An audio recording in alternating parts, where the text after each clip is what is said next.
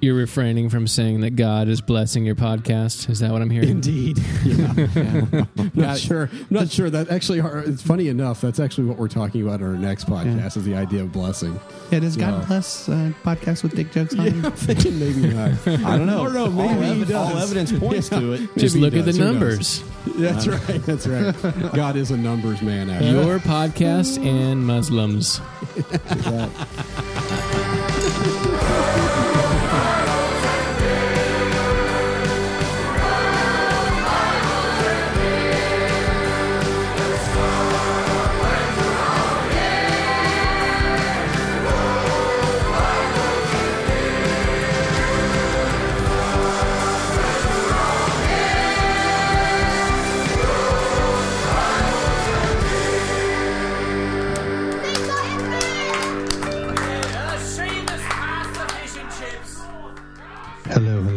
Hello, and welcome to Glorious Bastards. No, you can't co-opt our shit, man. You got your own thing. Yeah, you just wait. Michael already sent me all the jingles over, so we'll be incorporating those. Oh, man. Michael, you traitor. I'm sorry. I'm a trader. What can I say? Trader. Wait, seriously. We do have this in case we need Is it. this what we get a look at? Nice. In case we need it. Little Hey, brain Crater, I managers. think I'm currently kicking your ass in fantasy football. Is that you? You and the hubris? I am vaginal hubris, yes. Yeah, I got a shot. I got an outside shot tonight. You do, especially and you never know what New Orleans is going to do with a receiver. Yeah. So that and your defense, maybe you'll get negative points. Well, it's very possible. I was dumb enough to pick Minnesota. So I was like, oh, they'll have a good defense. And I watched them play a preseason game and give up about 40 against the 49ers. And I was like, oh, well, maybe not. Well, crap. Yeah. That's okay. My kicker was my second leading scorer, so My defense was my first. yeah. So Yeah, good times. Yeah, I have no hope for that league. It's just so deep. It's a coin flip. Yeah. And I was watching games yesterday and there were like 3 or 4 sort of no-name players that were having good days. I'm like, I'm going to go pick them up. Already owned by people. I'm like, my God, there's no players left. You can't improve your team at all. Like none. Like there's no way to improve your team. No, you just almost have to pray for somebody to break their face, which is unfortunate. Yes. And then you pick them up, use your waiver claims. Which kind of goes against my morality, so I'm conflicted. Yeah, I found one receiver that anybody it shows you like the number of teams that own like that player, the percentage, and I put my waiver claim in. I'm like 19th. I'm like, well, that's probably not going to happen. Yeah, because he's literally the only one that did anything. Yeah. Oh, Scott figured out Skype. Looks like we're going to get crazy. Scott in. I had the Raiders, and I had played a guy. I had the Jacksonville. I was playing against Jacksonville. We both had monstrous points. Defenses went crazy this week. Yeah, they did. Jacksonville had like 10 sacks. Like they didn't have 10 sacks all of last year. Like total, I don't think. It's crazy. Wait, is that Brad? Yes. Okay, so I'm getting better. So You guys aren't. Go ahead. Oh, you guys aren't on video. I was hoping for video, so it's like guaranteed I wouldn't fuck that up. Yeah, well. Well. No, we got to stare at That means we'd have to sit bottles close of to beer. Michael, and we're not doing that. You could just look at me if you'd like, but the other guys are around the table. So. Yeah. You guys, Brad and Matt. So Brad, Matt, Michael, and Brad and Matt are brothers, and they sound pretty similar. Although I just nailed it, so You did. yeah. That's because I haven't said much though. So That's Well, true. thank God for that. oh really? Is that where we're going to land on that? Scott, are you here? No, he's not. It looks like he's here. Yeah, he's here. Anyways, All right, you guys were doing a live one. This, I don't know how long it was, maybe a month or two ago, and I get on and I'm like, oh, this is great, and I figured out that I'm replying to a recorded feed. Yeah. I'm like, hey guys, Jeff from Rose Bible Spear. I'm You're not the first to have done that. I sat there waiting like an expectant child for Christmas or That's something. awesome. I'm like, oh, come on, Santa. And I got nothing. And That's then, great. yeah. Please acknowledge me. Please acknowledge me. Well, we had a guy who watched it, and then he realized that he was ready for the live one because we know we have a scheduled time for when we're going to start, and he watched the one from like 2 months before. Yeah, it's like 2 months, and he's like commenting on that. And he's like, While we were doing an actual live and show. then he realized halfway through, he's like, shit, totally botched that. I don't feel so bad now. No, Yeah. you shouldn't. So he was like legitimately like waiting. And then I also found out that while I was getting dressed for this most recent one, that I was thinking, man, I don't know if I've worn this before. I look back at all our videos, and we've done probably 5 of them, and I've worn the same 2 shirts in all 5 of them. I do think it's adorable that you care what you've worn. To any Well, of it. I don't usually care, but I thought, man, I think I wore this last time. Adorable is the And then- right word. Yeah, Yeah, because when I think Michael, I think adorable first. adorable. Uh-huh. What can I say? Definitely huggable. That's what Jeff and I and Scott always talk about. Yeah, we take besides that, we take some pictures afterward, and I did have to retire my Harvard T-shirt because it's only so many times you can say, okay, who did not go to Harvard? Yeah. I'm like, all right, I won't wear it anymore. Did you go to Harvard? Nope, Yale. You can tell. No, of course he didn't. Oh, we Oh, got Scott. Scott. There he is. Does he? No, I went to a Cool. Cal He's, State. he's I went to a Cal broadcasting State from a tin can. That's fantastic. Hello. This would be fantastic if Scott actually had given up on life and was out on the Pacific Crest Trail right now. We're like, all right, Scott from the trails, where are you? Yeah, it sounds like he's out there. That is his goal. Just Scott, are you on the 405? I'm about to be on the 5. Okay, I don't know what that means. I just something I heard on the OC once. That's something we hear Californians say. Yeah. Yeah, get on the 405. I heard it on the OC once. Don't call it that. You were so close to nailing it, though. You don't even know. That's pretty good. this I begs, could be on the 405. this begs the question, who are we talking to? Nobody from the West Coast. That's right. Yep. Yeah, we're straight Midwest. Yep. Where are you guys? We're in Indiana. Nice. Do you know Indiana, half. Jeff? I Do you know where Indiana's at? It's a state. Yeah, I grew up in Omaha. So Jeff's our public Aren't you school teacher, so you really I was never going to know. say, aren't you an educator? Yeah. Well, Nebraska's close. Just keep going east. You'll run into it eventually. Yeah. I would start self-deprecating humor, but I'm just not going to go there this time. Yeah, leave that to us. So are you guys do you still have the pinch me moments that you have this podcast that's pretty much crushing it? What? Do you Pinch me have moments. pinch Yes, me we moments? do. About every week. Or Yeah. is- Yeah. yeah. Mostly from just messages we get from people and stuff. Talking about like it's actually helping them and changing their life. I'm like, what? Yeah. Seriously? We had a girl contact us a while back and was like, I was going to kill myself yesterday. But then I listened And to then your I listened to your podcast. podcast, and I was like, the one with what? the one with Chris Baker, where he talked about he was suicidal at one point. Yeah. Yeah. I mean, It just- like we it get ha- that kind of message. It's like, wait, what? It's like 3 guys telling dick jokes. Like, I really don't get it. So, I mean, yeah, we have a lot of those moments. and it's not false humility. Like it's no, not like we just don't get it. we just don't Yeah. get it. Like we really don't. Wow. Well, it's dick jokes plus a little bit of Jesus. Yeah. That's, I think we have our new tagline. It's a Jesus sandwich with a lot of dick jokes. We're gonna have a hard E on this one, I think.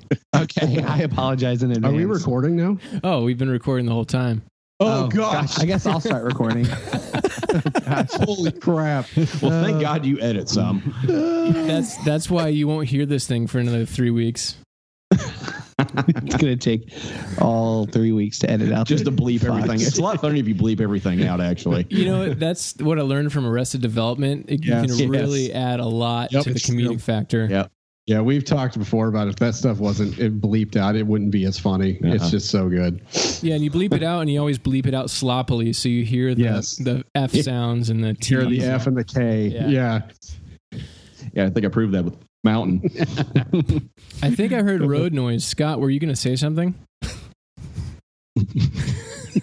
And now Scott with the weather. Scott, where are you on the 405? Traffic's backed up on the 5. Sig alert. I guess not. I thought I heard something. Scott this passed is away going to be on the 5 freeway today. this is going to be very interesting. All right. Well, you guys are about to sound better now that Michael's recording. I always love those moments. We did that with Deconstructionists. They started late recording, and it's like you go from Skype call to instant call or to like in-person call, and it sounds like they're in the same room. It's amazing. Nice. I love it. Hi, guys. Yeah, you can just edit that out. Can you introduce yourself like that? No, don't encourage it. Zach. This is Michael. Hope you find your dad. So can you see us, Michael? I can see you, yeah. Yeah. Okay.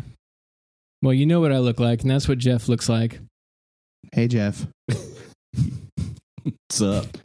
You're very, you're much more ruggedly handsome in person. Jeff's got the good voice. Actually, both Scott and Jeff have podcast voice like crazy. You're so humble. Yeah. Well, I don't. But anyways, guys, why don't we start at the very beginning and describe each of your conceptions? Oh, wait. Well, I think my dad got drunk one night, and no, I'm just kidding. As far as we know. I guess that's a hard maybe. Yeah. I guess I'll go first. This is Brad. Dang Just it. helping you I out, was Zach. going to guess Yeah. Mike or Matt. Yeah, there you go. you're way off. Hi, Brad. Yeah, so I'm 3.5 years younger than Matt, right? Yeah. Around there, give or take a couple months. Was a youth pastor for 7 years, full-time youth pastor, but I did part-time pastor, where I was probably a pastor for a total of about, I don't know, close to 15 years, I would say, give or Are you take. counting the church plant? Are we counting that? Yeah, we'll count it. Okay. We'll get to that. We'll give it. Yeah. We'll count it as halftime. Mm. And I burned out of youth ministry, and was really just done with ministry. This is where, and I was kind of done with God for a while. I remember sitting on my couch and looking at my wife and saying, "God hates me," and meaning that. This was after I burned out of the church, out of the youth ministry, and we were about to lose our house to foreclosure because I was assuming that God was going to take care of us, and He didn't. So Well, they got you some jobs at Macy's. yeah, we both were working part-time jobs at Macy's was all we could find. And Were we you in the making- perfume section? No, Mandy was though for Nice. a while. Yeah, You sold pillows. I did. I sold the To me, housewares. you sold a pillow to Did me. I sell a pillow? Oh, yeah. Well, that was about the only pillow I sold. Yeah. What does he do a um, makeover? Can you give somebody a makeover? Yeah. That was a great No, commission day. I generally Yeah. was dealing with old women who wanted a certain kind of plate that we didn't have. That was generally my day. We just weren't making enough to really pay our bills. We were literally like each month going, okay, what can we pay and what can we put off? And it just got to the point where we just couldn't do it. So we were about to lose our house. And, I had a crisis of faith because, I grew up conservative evangelical. I mean, I'd say just typical American evangelical Christian. For whatever that means. That may mean something different in Indiana than it does in California. I have no idea. But, the whole idea was that, God will order your steps, will take care of you. There's always going to be a clear path. And all of that sort of fell apart. And like I said, I remember sitting across from my wife and saying, God absolutely hates me. And I think I might actually kind of hate him too. And my wife was very gracious. She didn't try to explain anything away. She just said, basically just hugged me while I cried. Do you think he really believed that at the time, or was it just an excuse? No, I don't know. I think at the time, that moment, yeah, I would say I absolutely believed it. Now, I could probably look back and go, well, maybe I didn't. Because I certainly don't hate God now. I just, I look back now at all that failure, and I see it as I'm glad I went through it. But when you're in the middle of it, you're never thinking that way. I mean, I think in that moment,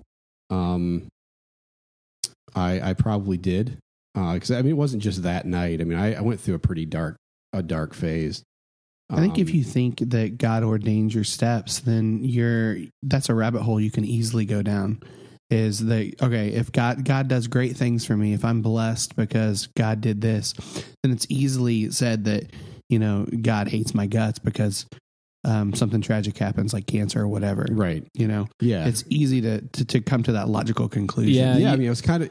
Oh, go ahead. Usually, I was going to say, my wife and I were just talking about this. She came back from the women's retreat, was this last weekend, and just she's in a spot where she's kind of the person going around and checking on the people she sees that are just wrecked emotionally. And hearing the stories, it's people that I think have that framework, Michael, that's like eventually something so shitty happens that the cognitive dissonance is too much and you start to really question things. Because I think for the most part, for me at least, growing up, you could always kind of explain things away. It was like, well, God works in mysterious ways when something bad happened to somebody else. It was easier that way. And then if something good happens, it's easy to give God the glory and to thank God until you just have something so terrible happen to yourself and it all kind of, the chickens come home to roost. Oh, there's Scott. I heard wheels briefly. That was Scott in his convertible. I think along with what you're saying, everything, I mean, when everything sort of crashes in, it's really interesting because when I quit my youth ministry, I was 100% certain that was the steps that God was having me take. And that sounds really weird, but to be in youth ministry or to quit youth ministry? To quit youth ministry. Okay. Did you quit before you were fired? I didn't get fired. I quit. Yeah, I quit before that it was coming. It was going to happen. I would say I was probably 8 months to a year away from that coming to a head.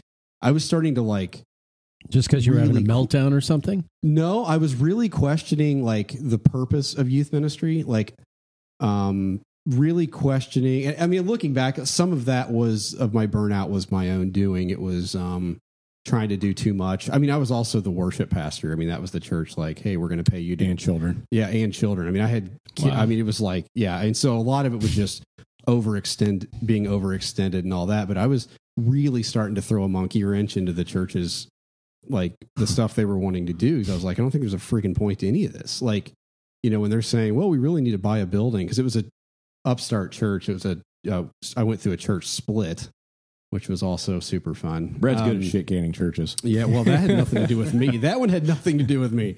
I just happened to be there. Yeah, but wherever you go, something dies. It's true. It really is true. I'm like the whatever the opposite of King Midas, and everything turns to shit instead of gold. So I'm just waiting to torpedo this podcast. Zach, do you smell something? Yeah, for real. But I remember the church I was at. I went into a leadership meeting one day, and it was very obvious that we were coming. I was very unhappy with certain things in the church, and just generally unhappy and tired and burned out. They were very gracious, and actually, I went into a leadership meeting one morning, and they said, "We're putting you on a 1-month sabbatical. We're going to pay you. We just don't want you to just be at home. Don't come to church on Sundays. We want you to sort of pray and figure out if this is what you want to do and where you want to be." It's not us, it's you. Right. But that's good. And honestly, it probably was. I mean, a lot of it was me. I mean, I can look back at that. It is what it is. But I remember I was sick. I mean, just sick to my stomach because, I got a mortgage. I had 2 small kids at the time. I still do. They haven't died. I've actually got 3. But at the time, I had two very small children, like 3 and 1, that young, and a mortgage and bills to pay. And I was thinking, what am I going to do if this is it? And I was just really disquieted and really stressed and just, I mean, I didn't eat for about a week, the first week. And I remember one day sitting in my living room, and all of a sudden everybody talks about these, and this is kind of, I generally steer away from this kind of language, but I literally just felt like a weight was gone. And I looked at my wife and I said, I'm done. And so, I mean, it was like the clearest sense of peace that I had ever had in my entire life about anything. I was like, I'm done. Isn't that amazing? It was, and it was weird. But but what's interesting is that I had such a sense of confidence that everything was going to, like, all these steps were going to line out, that I was going to find another career just like that, because that's, as you do. Right. As you do when you have a worthless Bible college degree. I'm going to find another career. Everything's going to work out. God will hook you up. God will hook me up. And then he didn't. I look back now. Let me preface this by saying I look back now and I believe that God was taking care of us, but not in the way that I was raised to believe that God does that. Interesting. Yeah. So, but I can only see that in hindsight. Hence, when I'm sitting on my couch and saying God hates me, because my entire theology was crashing in around me, that I had built up was, oh, if God orders this, then everything's going to be easy, which is kind of how we were raised, whether it was said or not. That was kind of the idea, that you were going to be fine. If you were going to, God wanted you to be sort of, I mean, not health and wealth necessarily, but definitely he's going to take care of you. It's a step below health and wealth. Right. I mean, that's essentially what it is. And so, when I was saying God hates me, I was actually saying, I mean, that's basically me speaking out of, I don't know what to think about any of this anymore. Yeah. I was tired. I was angry. I was, whatever. You've got two small kids. You don't know how you're going to feed them. You don't know where you're going to live. You know what I mean? So, like, there's all these things. And then, long story short, I'll let the other two talk here. But long story short, I felt after a while like I was called to move to. That word. I know. That's a gross word. I don't know. I don't know what other way to describe it. Isn't that funny? It is. There's still those words that drive you nuts when it's used by, I'll just say in air quotes, the wrong person, and then you just find yourself having to use it sometimes. Yeah, and there's just not. I don't know any other word to use, but lead. That may be even worse. You were anointed to do it. That's definitely worse. You felt like you should walk down the path. I did, yeah. It was my journey. Ecclesia. Yeah. How many sets of footprints were in the sand, Brad? Well, there was one because he was dragging my ass. It was a giant track mark. Yeah, no footprints, just a drag mark. Yes. What does Pete Holmes say? No, he's no footprints in the sand. He'll just rub your face in it and go, and you'll see. Yeah. That's kind of what it felt like. I like that quote. And looking back, I think that's kind of what was happening. What happened, yeah. So anyway, found an organization in the Chicago area that plants churches in the Chicago area. And I thought, man, I was kind of starting to feel re-energized after a few months, I would say. And so we made plans to start doing that. And so we moved up to northern Indiana first. We lived in my wife's hometown, a really small town. I worked at a factory for a year and a half while we sort of made plans, figured out where we were going to be in the Chicago area to start a church. Moved up to the Chicago area in the suburbs, and that lasted for a year, and I failed at that. And once again, all part of my theology still cracking and going, man, but I mean, because that's another thing where I had a very clear sense that this is what we were supposed to do. And so then I hooked up with these two idiots to start a church down here, and that didn't work either. And so here we are with a podcast that for some reason is working. So that's kind of my, I mean, that's a pretty abbreviated version of my story, but I think that gets the greatest hits. Yeah. You're refraining from saying that God is blessing your podcast. Is that what I'm hearing? Indeed. Yeah. Not sure. That actually, it's funny enough. That's actually what we're talking about in our next podcast is the idea of blessing. Yeah. Does God bless podcasts with dick jokes on them? I'm thinking maybe not. I don't know. Maybe he does. All evidence points to it. Just look at the numbers. That's right. That's right. God is a numbers man. Your podcast and Muslims. Oh man. Oh man. All right, I'll let one of the other guys do theirs. This is Matt, not Brad. So most I can turn the bass down on your voice so they can tell the difference if you want. no, because I have a sultry voice, so you don't want to do that. Yeah. Whoa, It's a good thing we're who's sitting that? down, guys. Jeez. It really It is. is. Yeah. Yeah, your pants are uncomfortably tight now. It's like being in 7th grade all over It again. is when they show the video and I was looking for my change. So, yeah, what was I? You were going to tell your story. Oh yeah.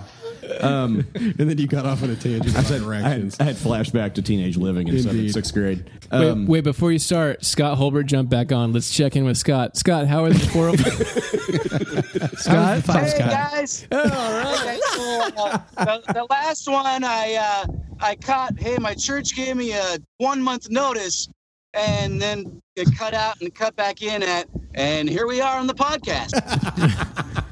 All right, You well, only missed about 10, 15 minutes. I'm gonna just go dark again. so that Good was luck. See you on the other side. that was Brad's testimony, Scott, and now Matt's about to talk. So you have to listen to your own podcast to find out what happened to Brad. Love it. Okay, so my story is similar to Brad's, obviously, with how we grew up because we grew up in the same family. Very conservative. My youth minister was a huge impact on me. My story is a little different from Brad in the sense that he never really felt like a calling to youth ministry. Again, that word, but he never really felt like a calling to youth ministry. I still don't like middle school kids. Yeah. They are just the worst. They really are. I went to my son's middle school tennis meet tonight. He was the only one I didn't want to actively murder. So, And that was just tonight. Normally, you want to murder. Normally, yeah. So I right before my senior year in high school, we did the Christ and Youth Conference, big high school thing. Although they had a bunch of them all over the country, and I felt like at that point I was going to be a history teacher. I really enjoyed history. I was good at it. It was something I thought I could teach. So that was kind of where I was headed at that point, going into my senior year in high school. And one night at CIY, I felt just a distinct, like sort of a I won't say calling. I won't say mystical experience, but like really felt like I heard the voice of God, like compelling me to go forward and dedicate my life to ministry. Did it sound like Morgan Freeman? No, it was Val Kilmer. All right. Wasn't bad. Skinny Val Kilmer, not fat Val Kilmer. Not Hot bloated Val Kilmer. steroid fat Val Kilmer. The Saint Val Kilmer. Yeah. And so I dedicated my life to youth ministry. I was like, for basically what it amounted to is I felt like I was calling me to it, but my youth minister was having a really good time as our youth minister. And I thought, you know what, that sounds like a lot of fun and I could probably do that. That's essentially what it amounted to. I still maintain that it was God moving me in that direction, but it essentially was just like, it looked like fun. And I thought I could do it. So went to Bible college, did that whole thing. Spent 5 years at a church in Eastern Indiana, little town, about 2,000 people. I was there for like 5 years, and it was a really great little church of about 150 people. We regularly would take like 40 junior high kids to like conferences, or we'd take like 20 high school kids to conferences in a little bitty town like that. And so we were really doing some really cool stuff. Yeah, I mean, and again, it wasn't just a numbers thing. We just had some really good kids who were really excited about the things I was teaching. It was kind of about halfway through that, or towards the end of that I started deconstructing. I ran into just how old were you at that time? Fresh out of college. I was a year behind my wife, so I was 20. It would have been 2000, so I was 24. So you, 23. 23. Yeah, I'd have been 23. Yeah. you were a hip mentor to junior high kids. To some kids that were like 4 years younger than me. Like, We look back on youth ministry, it's That's like awesome. we had nothing to say. God, What, the fact they let any 22 or 23-year-old lead anybody is ridiculous. Here, lead these adults into and how to volunteer. Yeah. It's like you don't know. Gosh, shit. I know. I would maybe have something to say to kids now, but I don't want to. I know. Like that's Yeah. Now they wouldn't want to listen to you. yeah, exactly. No, you're exactly right. That's the problem, is taking back this just boatload of wisdom you've got. Take it back to when you were 22. I'm constantly nostalgic about that shit. Like that's one of my weaknesses, is like kind of living 10 years behind. Well, if I could just go back to where I was then, but with this mind frame, man. I get it. Yeah. So I spent 5 years, and it was around the time that we went to that Wisconsin retreat we've talked about. ad nauseum on our podcast with Rob Bell, and that I started bringing that stuff back and teaching the kids, and they were stoked, man. They were excited about it. It was totally blowing their minds, the stuff that I was learning at the time and teaching them like a week later. Essentially, is what it amounted to. And then it just got to a point where I felt like I had gone as far as I was going to be able to go in this little tiny church. Like I felt like I was starting to run into some opposition on some things I was attempting, and the Rob Bell stuff. Not even necessarily the teaching. Just it was right around the time that all that ancient future bullshit started, like the postmodernism and the emergent church stuff. And so, just like, light incense, they'll dig it. So I'm lighting incense, and I've got like monks playing in the background, and like we're lighting candles, and we have prayer walls, and like we were doing labyrinths and stuff, and like. And it just got to the point without David Bowie, it's useless. Not that kind of labyrinth. Okay. You rest in peace. Yes, indeed. David Bowie's dead to me. Wow. God, that's Michael again. He had to. Yeah, he doesn't have to, and that's the problem. I do have to. It's true. So it's like a tick. He just can't help it. So it's like his version of Tourette's. He just says horribly offensive things about dead people. Really just horribly offensive things in general. Yeah. So long story short, the youth pastor that was there before me was still there when I was hired, and because it was his wife's home church, and so they were still there. He became sort of the part-time worship pastor there. Then he moved to a church here in Martinsville, where I am now, and became their full-time worship pastor. And at the time, they were looking for a new youth minister. Around the time I was starting to get antsy and just like realizing I was just reaching a point where my deconstruction was we were just going to start butting heads. And so I applied for that job and got it. And this is like 2005, I think. So 5 years into that ministry, I left and came here, and that didn't go well. That's an understatement. That's where he met me. It totally wrecked his life. Yeah, Michael's on the search committee, and I blame him for everything. Yeah. What happened? So the kids were great. Like we were. Ironically enough, we were doing some really good stuff and really reaching like kids who were marginalized, like band kids and like geeks and like skaters and like, just kids who in Martinsville are, if you're not an athlete, you're really not anything. Yeah. And so when you say the kids were great, you mean there was a good health. Yeah. Yes. Okay. There was they were really spiritually healthy kids. Like they were asking questions. I was teaching them to ask questions and teaching them things that were sort of like on the cusp of like, I was just basically taking everything I was learning from Rob Bell and Robert Capon's books and just throwing it at them and seeing what stuck. And they were really open to it. Like, yeah, I was there, and it wasn't your typical youth ministry in terms of Velcro walls and concerts, and it was different. There was a depth to it. That was actually one of the things I butted up against my leadership with, is they wanted more of that. Yeah, well, that's what they wanted. Crap. That's what they wanted from me. The kids don't want that. No. Kids in 1995 wanted that. And I think that ultimately. That ultimately is what did Matt in. It wasn't that the youth ministry wasn't going well; it was going really well, but they weren't reaching the right kids, and it was much deeper than it was large, if that makes sense. Yeah, it was deeper. It was deeper than it was wider. We weren't reaching the rich kids with rich parents, and I wasn't really interested in like chasing after them. I'm like, look, first of all, I can't compete with whatever they got going on, and I'm not going to try. Like, we don't have the budget to do that, and I don't have a soul that can do that anyway. Like, I'm not doing Velcro walls, I'm not doing bounce houses, I'm not doing shit like that. So just that's not happening. And I told them that when I was hired. I was very explicit about who I am and what I wanted to do with youth ministry. Oh yeah, that sounds great. Yeah, okay. Just don't do it. Just don't do that. Do exactly the opposite of what you just told us. Well, that all sounds great until the elder kids don't. We'll do bounce houses in heaven. So yeah, it's not going to work here. So long story short, I got fired. It got to the point where the minister was just trying to dictate everything I did. And it just got to the point where I actually made them fire me. Like, I was like, I got about January, I got fired in like April. About January, I was like, I'm pretty much done here. Like, and this is only like 19 months in. And I was like, this is not going to, I'm going to have to start looking for something else. And I had a conversation with a couple people, and I was like, you know what? Bleep this out. Fuck them. Like, they can fire me. We'll edit that out. Continue. Yeah. That's a joke, by the way. Is nothing ever gets edited out, really. Well, now that you said that, now we do have to edit that out. Okay, I'll edit that part out. Bleep it out. It'll be a lot funnier. And I was like, I'm just going to make them get rid of me. And so I just continued doing what I was doing. And we had a big elders meeting with the minister, and they asked me, like, the minister's sitting right there. Do you think you can work with Rick, the minister? And I'm like, really? Like, he's sitting right here. Like, and he was like, okay, I'm going to go ahead and leave now. It's and so I'll be back manipulative. in a little while. Yes. Yeah, exactly. Well, they had no idea what they were doing. So again, so I got a call like 2 days later. One of the elders like, hey, me and this other elder are going to come over tonight. Is that okay? I'm like, sure, great. So they came over and they said, honey, I'm meeting with the Pharisees tonight. All right, continue.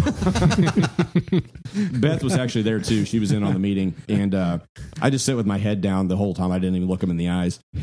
And they basically said, we have two great puzzle pieces that don't fit together, meaning me and the senior pastor. And I was like, oh, so you're going to get rid of me then? That's great. Thank you. And this is a church that about every 2 years goes through a youth minister. I was like the third or fourth in the span of less than a decade. Tell them who the youth minister was that was after you. One of the pastor's sons. Who conveniently enough was just graduating Bible college. Yeah. It's an inside and job. also, I shouldn't mention that the elders said that in the bylaws it was impossible for somebody on leadership to actually be be a minister. Yeah. Yeah. Hmm. So anyway, It's not going to happen. So I got fired, and it was a weight in one sense that was gone, because it was just a nightmare for about the last 6 to 8 months. You could just smell it coming. I mean, you could tell it was coming, and it was just constant stress and constant just garbage meetings and constant tears, and just it was awful. So Matt, you smelled it coming, but you still made them fire you. Was that intentional? Yes. Which so I didn't get fired. I was asked to resign. I think it's important. Yeah. I think it's important to point out that the good things were happening during this time. Yeah. It's with the group of kids. Like, great things were happening. So what he was doing was working. It was valid. But why not stick it out? You know, if you've got something good going on one level, why? Right.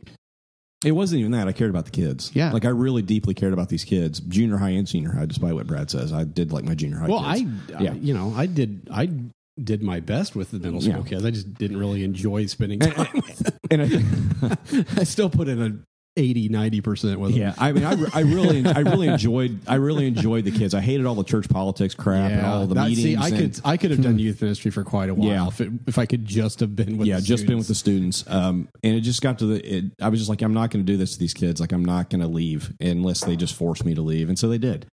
They asked me to resign, and I politely sent them an email that said, per your request, I'm resigning effective whatever the date was. I was like, I'm not even going to give you See, what churches do is they ask you to resign. Basically, if you resign, they'll give you a severance, and if they fire you, they won't. Yeah.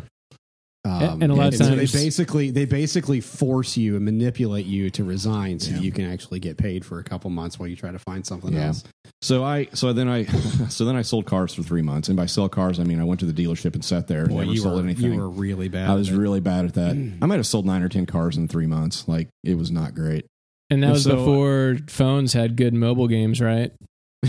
Yeah. It was a lot of sitting around the dealership. Real bummer. Why don't you learn the specs for this Jeep Liberty? I don't want to. How about no? How about no, you dumb? And so that obviously didn't last. So I started looking for something else. I was a part-time janitor at my wife's school she was working at while I was looking for something else, because it got to the point where, like, I went 2 weeks and didn't sell a car, and so I got paid minimum wage for 40 hours, even though I was there like double that. Oh my god! And so I was like, well, I just told Beth, I'm done. And she's like, well, there's one of the janitors is going to have surgery and he's going to be out for a while. Do you want to just fill in? I'm like, that's fine. I'd go in at 11 o'clock. I'd work the lunch help clean up lunches the gymnasium after lunch. And then once school was out, I would, clean the classrooms and stuff like that till about 7 o'clock. So it was okay. So I did that for like a month or so. Finally found a job at a factory. I ended up being there 8.5 years. And that time was interesting for me because while I was glad not to be in ministry at the time, I didn't think it was the end of ministry. And so there was still kind of this hope that, I'll be here a year or two. And so like I got to my 3-year anniversary and I was like, well, didn't expect to make that one. And then I got to my 5-year anniversary. Well, I'm still here, huh? And my 7-year anniversary. Like all this time you're getting raises and like more vacation days. I'm like, I never thought I'd see these things. And like, I'm still there and still there and still there. And spent most of my 30s in that factory. And it got to the point about a year in where I started to get really, really bitter because it didn't look like it was anything else was ever going to happen but this. And I was like, I'm going to die in this factory. Either been crushed by a machine, chopped in half by a saw or something. And that was a really hard time. And where Brad struggled with hating God, I struggled with the bitterness, and I guess hatred goes in there too. But I was insanely bitter towards God and towards the church that fired me for what my life had become at that point. When you take somebody's passion and absolutely just crush it, like I wanted nothing to do with the church at that point. It's almost like God, or is it your idea of God that you're mad at? I would say it was my idea of God at the time, and I'll be honest with you. I think I still wrestle. Brad and Michael will contend. I still wrestle with that. Like I'm still. That's why I don't like my job I'm in right now. Some is because I really, really want to still be in ministry, and that's just not going to happen. Yeah. Not with all the dick jokes on the internet. No, or my Twitter feed. So you're just living a regretful life. Yeah, I mean, I really do. I have a lot of, I mean, that's actually fairly accurate. Like, I really have a lot of regrets about not getting a real degree and, you know, something that's marketable. Like, that's the problem is there's nothing out there that I can support my family on with a useless 4-year degree to a fake college. Most employers look, oh, you went to a Christian college, and immediately goes in the trash. Yeah, right. Oh, your major was in Bible, because that's a thing. Yeah. Like, that's really going to help the business. Yeah. So, So anyway, so that's kind of where, I mean, and so then, you know, we obviously had the church plant, and I thought, oh, great, this will work, and I'll be able to get out of the factory at some point. Well, that died in about 3 years, and the whole time I'm still working at the factory. I'm trying to plant this church, and it just didn't work out. And so I wouldn't say it died so much as we killed it. We killed it, but it was stagnant. It was stagnant, and it was just losing life at that point. It was just barely on life support. So that's kind of where I am at this point. And then we have this podcast, and that's been good. But so, Michael, yeah. Hey, well, guys. Real quick before we get to Michael, let's check back in with Scott. Scott, how's the 5? It's still Hey guys, on the 5 here, making good time. Traffic's not too bad. What's the weather like out there? It's sunny, partly cloudy. No chance of rain at this point. So, Scott, have you accepted Christ yet? I'm sorry. Can you repeat the question? It sounds like you're blind and deaf, but are you able to ride in the carpool lane with Jesus at your side yet? Well, he's inside of me, so I don't know how I prove that to the cops. you need to get a Jesus man that can ride in the, I wouldn't know how to prove it if he was beside me as well. So I guess either way. No, the Holy Spirit's in the car too, sir. Can't you tell? Oh man, I have Chris Tomlin playing. Doesn't that count? Oh, so good. The Spirit's really moving. Mm-hmm. The God of angel armies is by my side, guys. Scott, did you have any questions for Matt at this point?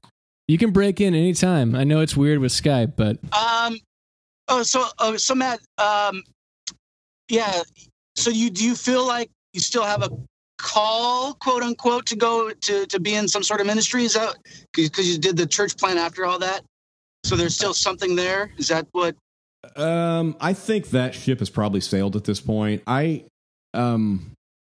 There's no church that would have me at this point, which is probably the biggest issue. And I don't know that I could really, knowing what I know now and kind of being where I am at this point, I don't know that I could go back into a church setting at this point. Wait, hold on a second. Would try though. Hold on. You sound like you're casting judgment on yourself. There's no church that would take me on at this point. No, it's totally true. It's totally true. Mostly because of just where I am theologically and where I am with just everything and how I kind of hold everything pretty loosely, and isn't really conducive to church growth and to like doesn't sell books.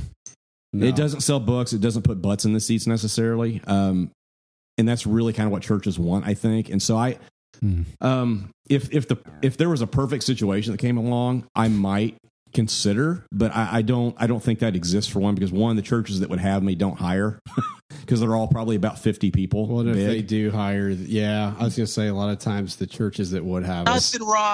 Nothing wrong with the church that doesn't have 50 people in it. You know, right. Just saying. Scott's church is pushing 15, 17 maybe now. Hey, we constantly have above 20. Hey, caller Scott, you can hang up. We'll answer your questions off the air. Shut up, Jeff. This is actually working out pretty well. I'm pretty excited about Scott just coming in periodically. It almost sounds like we planned it. It does. Yeah. He's actually sitting outside in your yard. Yeah. He's just in the driveway in his car. Go sit in your car, Scott. All my friends know you get shitty service by my house, so that would work. Okay, so where were we? We were getting to Michael. Oh, we haven't done... I don't have the jingle. I was lying about that earlier, but what are you guys drinking? Well... You gonna do it? Well, sure, why not? Hold on. He's got it. That's fantastic. Boom, boom, boom. Hey, what are you drinking? Hey, I've been thinking that if we're gonna get through this, we're gonna need some fluid. So hey, what are you drinking now? Boom, boom. Yep, that was by Brian O'Dean. Yes. All right, guys, welcome to Sunday service. We're drinking. See, that's a church I would work at. Yeah. There you go. Hey, guys, I've got this jingle for your service. You want to use this? I think there's a market for that. I think yeah, it's called a podcast. So this is from Saugatuck. I assume that's how you pronounce that. Brewing company in Michigan. It's a blueberry maple stout. It literally tastes like a blueberry pancake. It is. In a bottle. It's breakfast beer. I could dip a pancake in there and be happy for breakfast. Yeah. That's red. Wow. It's really free. I was really kind of I was skeptical of stuff like this. It's kind of a specialty beer like that, but it's really balanced and it's freaking delicious. Yeah, it was pretty good. I downed it quickly. Yeah. Gosh, my 8-year-old girl would love that. Touche. What are you guys drinking? Scott, what are you drinking on the 5? Hey guys, just got done with the Coke Zero. Little caffeine to get me through it, you know. Did you say Coke Zero? Stay in your lane. Cherry Coke Zero or GTFO. Or, you could just drink the sugar. Yeah. Like a normal person. I just finished Arrogant Bastard. And I'm on a Deschutes Pine Drops IPA. Yeah, I just opened one of those too. We like Deschutes around here. Nice. Oregon. I don't know that we can get Deschutes here. I don't think we can. I've never heard of it. Yeah, I've never heard of Interesting. it just now. I did just down a 6-pack of Arrogant Bastard, though. Wow. Long ago. So not at once. No, not in one. Not in one sitting, mind you. Wow, you are remarkably agile with your wording. Yes, indeed. Despite our podcast cred, we're not alcoholics. No. Well, Matt's close. That's borderline. Yeah, I feel like Matt's my podcast spirit animal. Nice. You guys hashtag stuff because I think that's a killer hashtag. We haven't really pressed that because you guys do that so well, but we get the occasional feedback of crossover listeners that will do that. So we'll read that stuff on the podcast. Nice. And Nathan, Son of a bitch. Brad gave me a beer. He's like, here, take this beer since we brought stuff. And now you just open it, he's going to drink it himself. You son of a bitch. Did you bring your own koozie too? Yeah, man. Oh gosh. You suck. I was going to drink that in like 3 seconds. Well, you snooze, you lose. Oh man. I am now enjoying a Flesh and Blood IPA from Dogfish Head. oh yeah, Ooh. It's a blood orange and lemon IPA. It's delicious. Delaware. I like those Yep. guys. Yeah. Speaking of Deschutes, though, you got to get Nathan Miller West. You guys got some other Oregon Yeah. turds, right? He's got to send some of that out there. That's Yeah. true. He's coming to. Well, he might be coming to our 100th episode. So hopefully Yeah, he he'll might be smuggle flying in some. from Oregon for some It's reason. a good life choice. Yeah. It's good use of your money. That's it. If it wasn't the money, I'd be there, guys. Nice. Oh, man. Man. Well, we'll see. Take up Maybe. a collection. Take up a collection. Sure, Do a you can get to GoFundMe. Nashville, but you can't get to Indiana. I see. I know. I was in Nashville. But you didn't drive out. I came all the way out there, and you didn't drive out the 5 hours Well, or whatever. I started saying, Still like a 5 or 6 hour drive. it's a pretty hefty drive still, but Yeah, for sure. yeah, I know. Yeah, One day, it's going to happen. it is going to happen. There's going to be Awesome. hugs and figurative boners and all that stuff. Or literal ones. Or Who knows? literal. We'll see where it goes. We get pretty excited about meeting people, so I have an open mind, so we'll see. All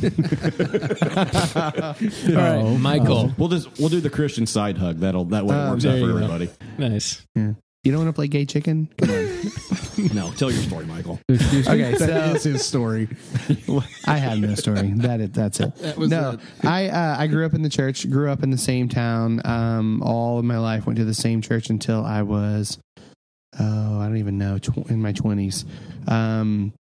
At I believe 16, I felt the call to go to vocational ministry. In high school, my basically around my senior year, my parents, my mom had cancer. Kind of obviously unexpected. I don't think anybody expects to get cancer. Well, unless you're smoking a lot. But my mom got cancer, a couple different kinds, and then my dad got pancreatitis and had a surgery that was botched pretty terribly. He was in a drug-induced coma for a few days, but it was pretty bad, and he is on all kinds of wonderful drugs. But when it was time for me to kind of go to Bible college, which I actually had a scholarship to go to a Bible college. When it came time, I didn't feel it was right to leave my parents by themselves. So I decided to kind of stay home a year. That led into a couple years, and then it led into doing ministry with Matt. And at the end of that, I was like, "Fuck it, I don't want to go into ministry at all." But I besides taking care of my parents and helping my mom take care of my dad, I volunteered a lot at the church and was doing leading worship for the youth program. As well as some Sunday mornings, mainly just playing guitar very terribly in the background. But was doing that, and then I really connected. And like Matt said, the church that I was at had basically chewed up and spit out youth ministers left and right growing up. And the last 5 of them that were there, I really connected with. I really saw what they were doing, and I saw one after the other basically get run out. And it was frustrating for me because they were doing good things. There wasn't really a bad youth minister in the bunch. And with Matt, I felt a different kind of connection. We were both deconstructing and asking questions along the way. And whenever it came time for him to leave, I was like, I'm out too. I can't be a part of that. Since I think during that I started working at a coffee shop, moved my way up to becoming a store manager, running a multi-million-dollar store, and was really good at it. You didn't refer to yourself as a barista. Is that intentional? I was a barista for a short time, but Okay. I was also a shift supervisor, assistant manager, store manager, training store manager, the whole gambit. I was a barista for a while though. I am a coffee master. So if we're going to go there, we're going to say coffee master. Well, if we remember at the end, let's get some coffee tips, some sweet coffee tips. Rose Bibles and beer. Yes. We'll check out on that. Yeah. You can enjoy that. But yeah, so we started a church,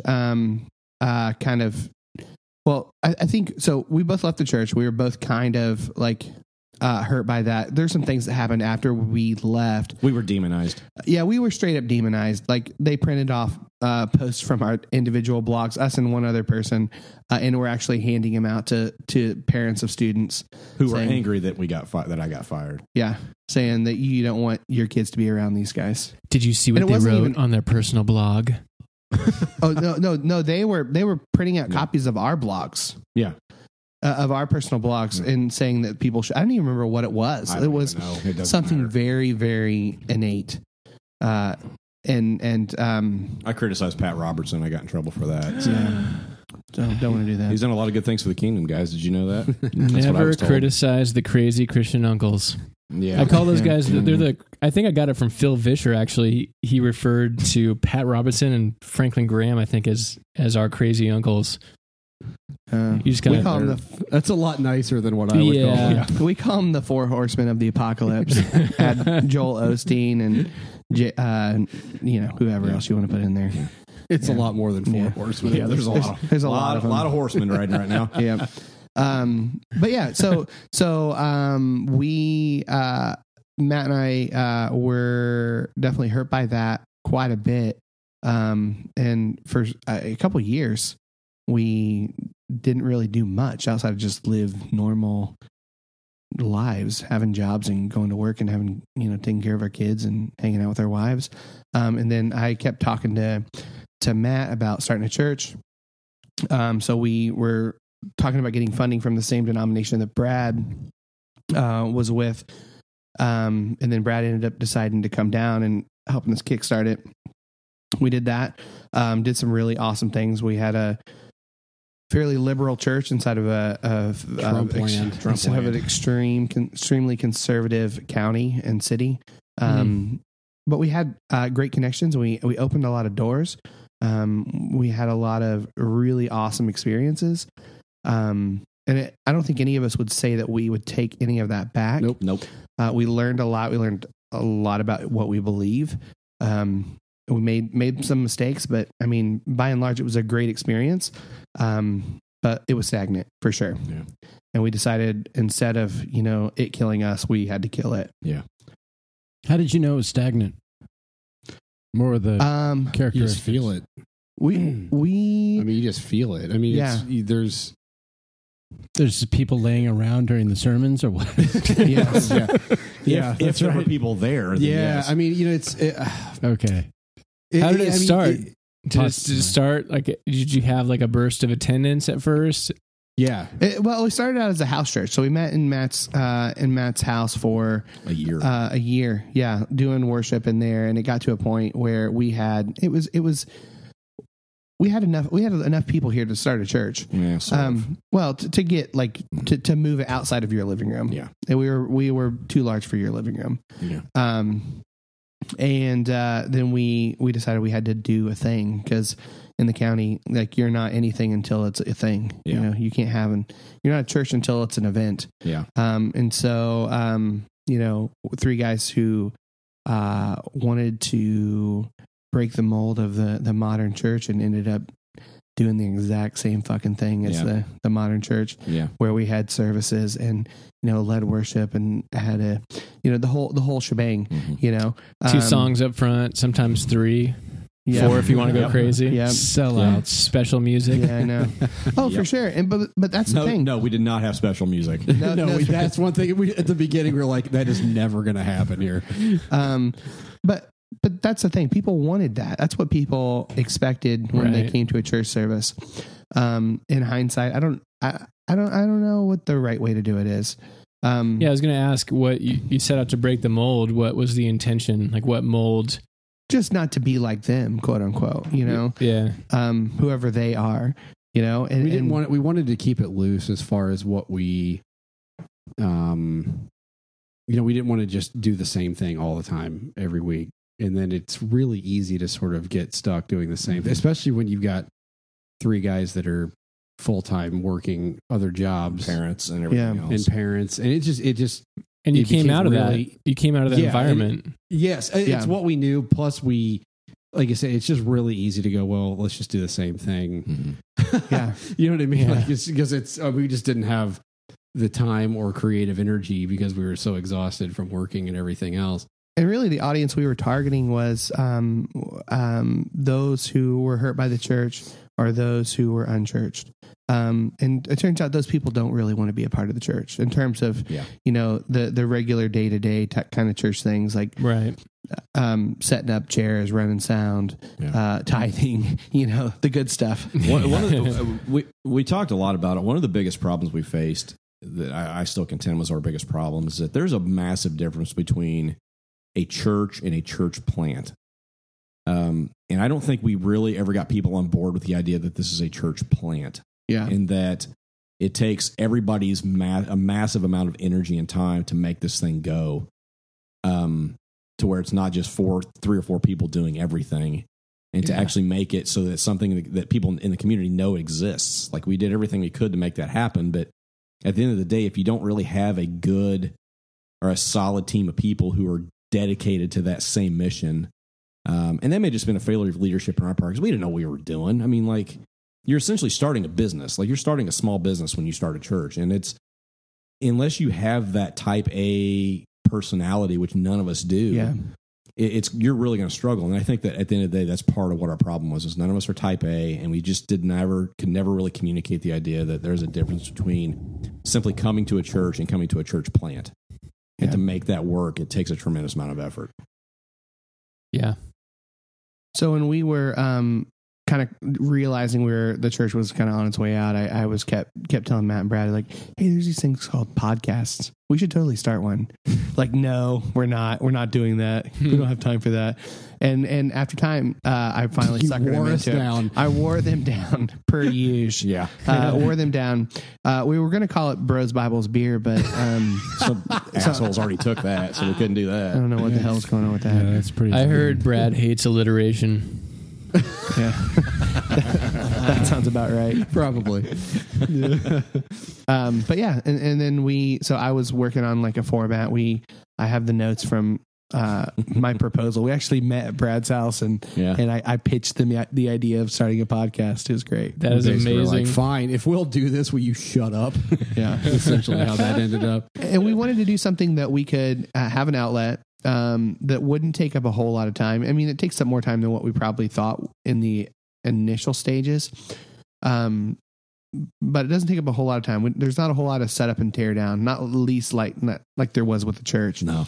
And we're able to do it. And I think I know we've had a much larger impact doing a podcast than we ever would have with the church.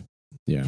We've reached 100-fold people more than we ever did with the church. Yeah. I mean, At least. That's great. Yeah. Dozens more. Yeah. Yeah. Yeah. You know what? That reminds me of Mike Erie. Have you heard of that guy?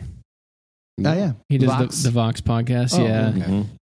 That was their thing. And they're kind of in flux with the church because he had to move out to Ohio, I think, for his mom's health. But they're still doing the church. But the priority, at least when they were on our podcast, the priority is the podcast because of the reach and because they can do so much more with it. You guys, that would be, I don't know. You guys should have him on, I think, because he's like conservative-ish, like enough to satisfy kind of the more conservative. But I think he does it. He's doing it in the right way. Like, I know we've already got probably Brandon Andrus. Yeah, you do. You know, actually, that's a good comparison. He does. There's a lot of the same lingo, and yeah. I love you. Hi guys.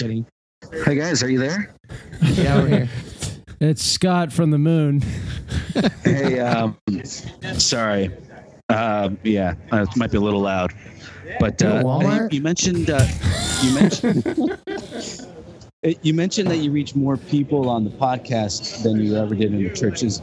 Do you feel that the kind of missions or the purposes are the same that you had? So the church mission or purpose that you had was the same as the idea that you have for the podcast? Scott, where are you? First of all, yeah, Scott, what are you drinking in that bar? Okay, so I made it to a location. I'm at BJ's. I want to watch football, but it's halftime now, so now I gotta wait. But I have a beer. Tricera hops. Nice. I would say no, mainly because our theology has changed. A lot of our theology has changed in terms of that missional, like, let's evangelize to everyone. we're just trying to meet people where they're at. It's not with some hidden agenda. It's not with we're going to save some souls. I would say things like good things come out of it, and probably better things have come out of that because of us not trying to be missional in kind of the podcast. If that makes any kind of sense. Well, and I would add to that. When we started this, Michael hinted this earlier. When we started this podcast, we started for the three of us. Like, we had no illusions that it was going to do jack shit with anybody. We're like, hey, we got 20 people to listen to this thing. I mean, if we could get the people we knew to listen to this, that'd be fine. We really just did it for us, and then it sort of took on a life of its own. And now things have shifted a little bit for us, and we really, with the pub, and we've really created this community is sort of formed around this, and so I guess our priorities, I don't know if priorities is the right word. Our intentions have shifted a little bit with this, and we really try to find ways to take care of the people that listen. Like, so in one sense, it really is the same as what we were doing, in that we really care about people and care about where they're at and what's going on in their lives and how we can sort of help them navigate 21st century spirituality and just life in general, especially in the state the country's in right now, like trying to navigate the fear and the anxiety and the stress and all the stuff that goes along with that. And so in one sense, I think it really is the same. I mean, that's essentially what we were doing earlier with our quote unquote ministries. We're basically doing that now, just in a different format. I would say the one thing that's different though, is we have the freedom to say whatever we want. Exactly. We don't have the fear of losing our jobs for speaking out what we truly believe. If we're doubting, we're going to say we're doubting. Yeah. If we're having a good old Jesus, Holy Spirit moment, we're free to say that. And then the very next week say, I don't know what the fuck I was thinking. It's like one thing I say often is, you can't fire us. Yeah. You can't fire us. If you don't want to listen, don't listen. If it's not your thing, that's fine. Yeah. What's crazy is every once in a while, we'll get a message from somebody who's listened to like one episode and they're trying to condemn us to hell or whatever else it is. And it's just like, just don't listen. You had warnings. We have beer on our logo. There's a little red E next to the title. We're explicit. You're probably not going to like it. Yeah. So go away. Yeah. And that's okay. And I think that freedom is what has allowed us to have an impact that we've had, is that we don't have to, we just are what we are. And I think that most of the comments that we get from people and most of the, our iTunes reviews and all that talk about something along the lines of authenticity. I know that's a word that gets thrown around a lot, but we're just, it's like three guys sitting around a table talking to three guys sitting around a table. Well, that's exactly what it is. That's why it sounds like that.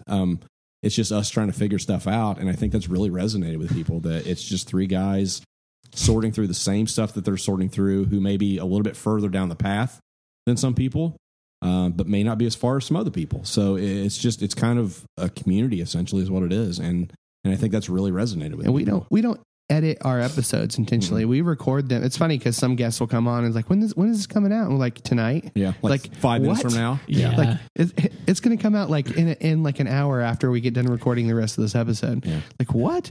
I long for that. I long for that for us. It's never going to happen. Probably. I don't. Part of it's laziness. I'm so impressed.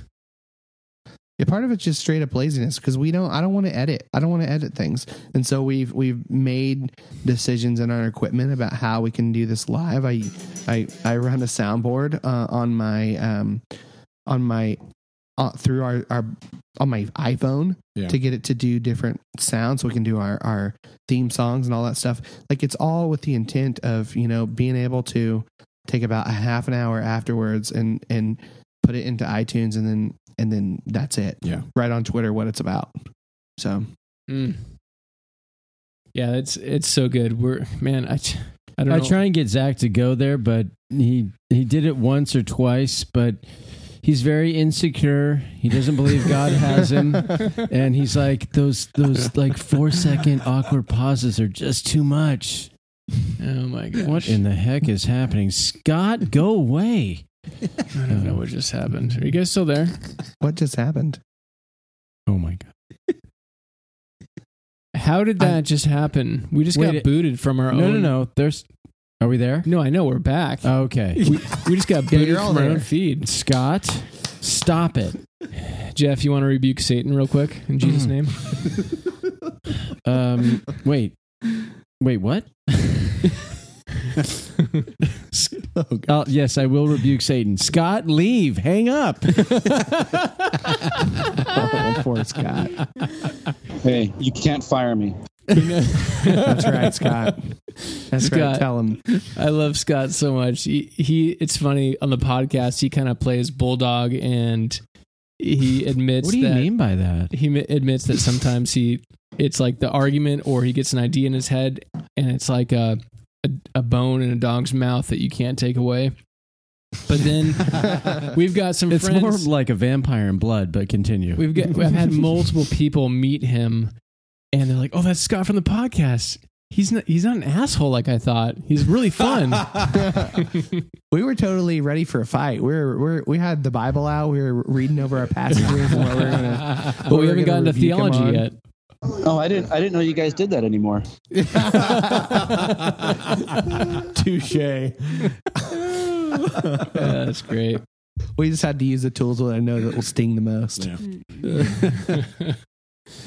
So theology, like, I mean, not to get into theology, but you did say how you've changed, and you call yourself, I think, the bad boys of progressive. No, we don't. That's Michael. Michael says that. Nobody else says that. Yes, it's great. No, it's terrible. It's And you're an really idiot. cotton on. No, it hasn't. Cotton? It's cotton on? It's cotton. Cotton. Yeah, apparently English has a Polycotton cotton blend. Yeah. So what are the big shifts that and how do you? I mean, obviously Jesus still plays a part in your podcast, arguably in more and deeper ways than when you were doing church. But how has that changed, and how would you call it, or what would you call it? I guess we see everything through. We interpret everything through the lens of Jesus, through the death and resurrection, like that. And what I mean by that is, if something, we said this while we were planting the church. This is kind of one of our main things, is that God is never more or less than you see in Jesus. Like that, he said, he who sees he who's seen me has seen the Father. Like that is how everything gets interpreted. So you dig through the Old Testament, you see all this bloodshed and genocide and everything else, and you interpret that through Jesus instead of looking at it as like there's a God of the Old Testament, God of the New Testament. And the best way I can tell you best idea I can give you as to what that all means is to read Rob Bell's new book and read Brian Zahn's new book, because they both talk about it. But essentially, it's the idea of looking at the Bible and looking at Christianity, looking at my faith through the lens of how Jesus lived his life, as we see it in Scripture. So Yeah. that's the best. That I think that more than anything has been the biggest change for us from what we grew up with, is that the Bible talks about Jesus. The Bible isn't Jesus, and those are two very distinct things. The Bible isn't the Word of God. Jesus is the Word of God.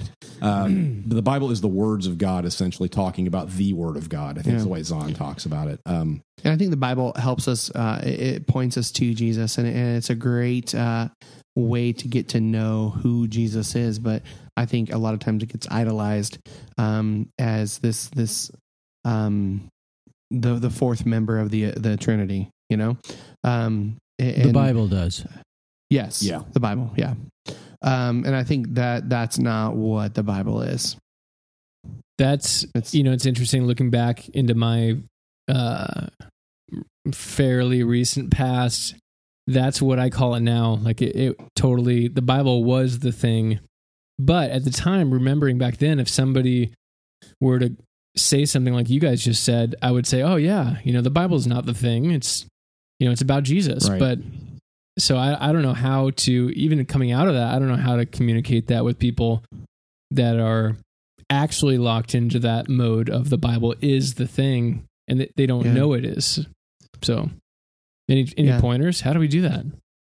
Well, you can't take people where they're not willing to go. First of all, like Preach. Yep. I mean, That's part of exactly what I was going to say. our deconstruction was essentially self-inflicted. Is that the word? Like I don't know about that. We all just started asking questions, and until somebody's to the point where they're willing to do that, to at least ask questions, even if they don't like the answers, but to get to the point where you ask questions, I don't know if there's much you can really do. And I've really wrestled with the idea, because where we are, like we really want to take people to where we are, and not because we're right, but because we've tasted something and seen something that we can't untaste or unsee. And when that happens, you get excited about it. Rob Bell talks about joy being a generative thing, like it has an engine to it. And when you see something good or you hear a great song, you're like, hey, you need to hear this, or you automatically want to share that thing with somebody else. And that's that's why we started the podcast, so we could share the kind of what's going on with us and what we've discovered, and people can listen or they don't have to listen.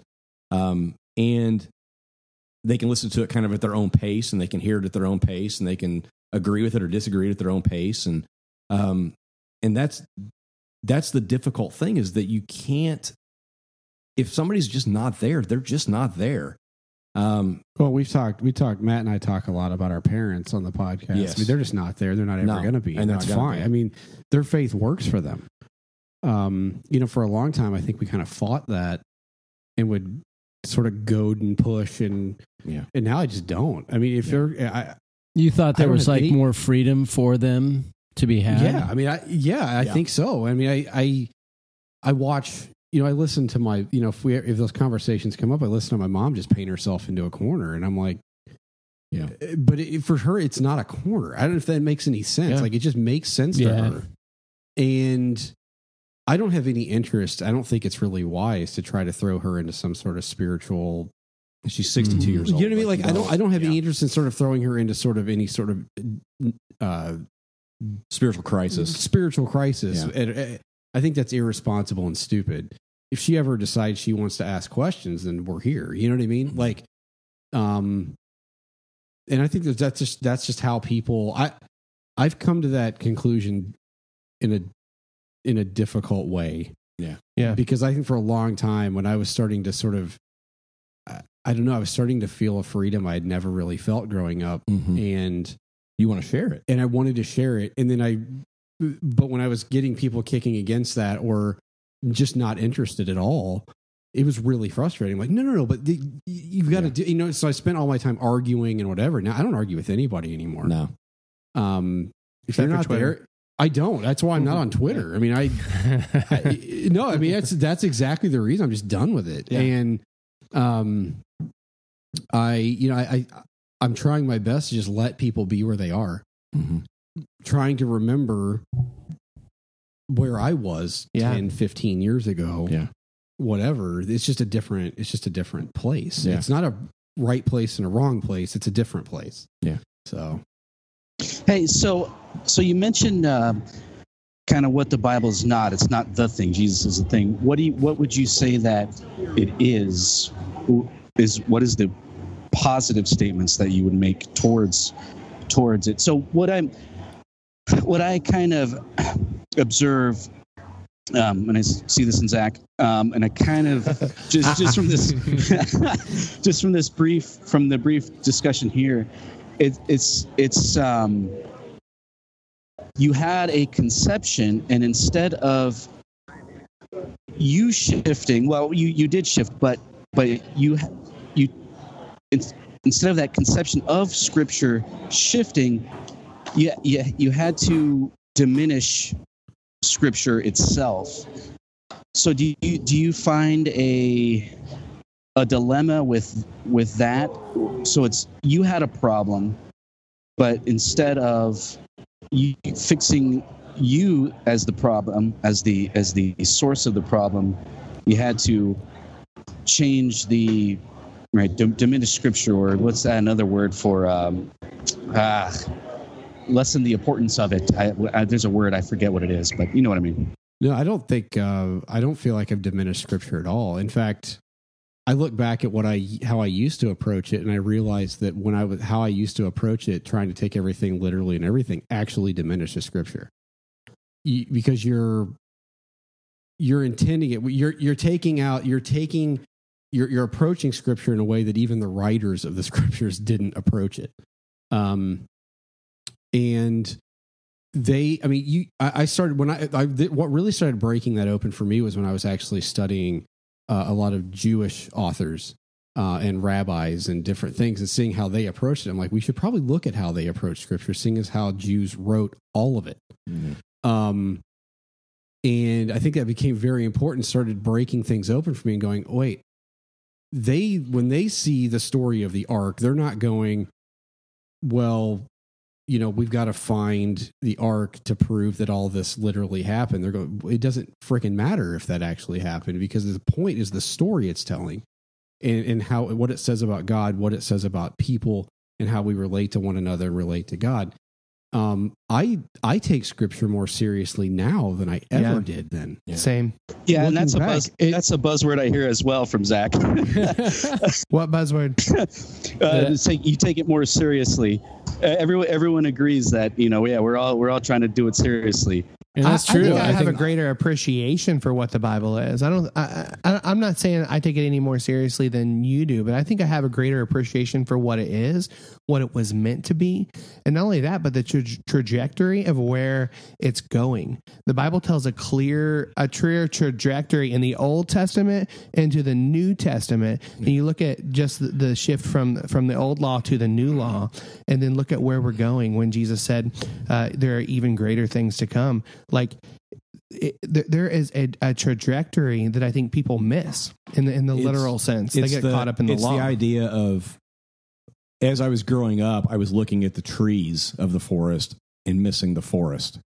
And now what I do is I take a more aerial view of it and see the overall arching narrative of what God is doing in history through the Christ from the very beginning. And so when I talk about interpreting it through Jesus, I look at Jesus and I say, okay, this is who God is, period, full stop. That's the Bible makes it very clear, the New Testament makes it very clear that Jesus is the full revelation of the Father.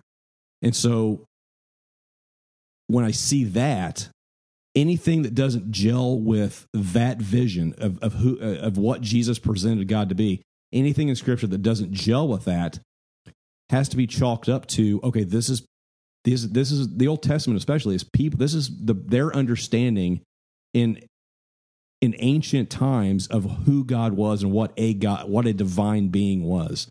The similarities between how they viewed God and what God was doing, quote unquote, through them, whether it was laying waste to entire civilizations, mass genocide of entire people groups because God told them to. I don't think God told them to do that at all. I think that has to do with their idea of who God was at the time, because it's all they knew.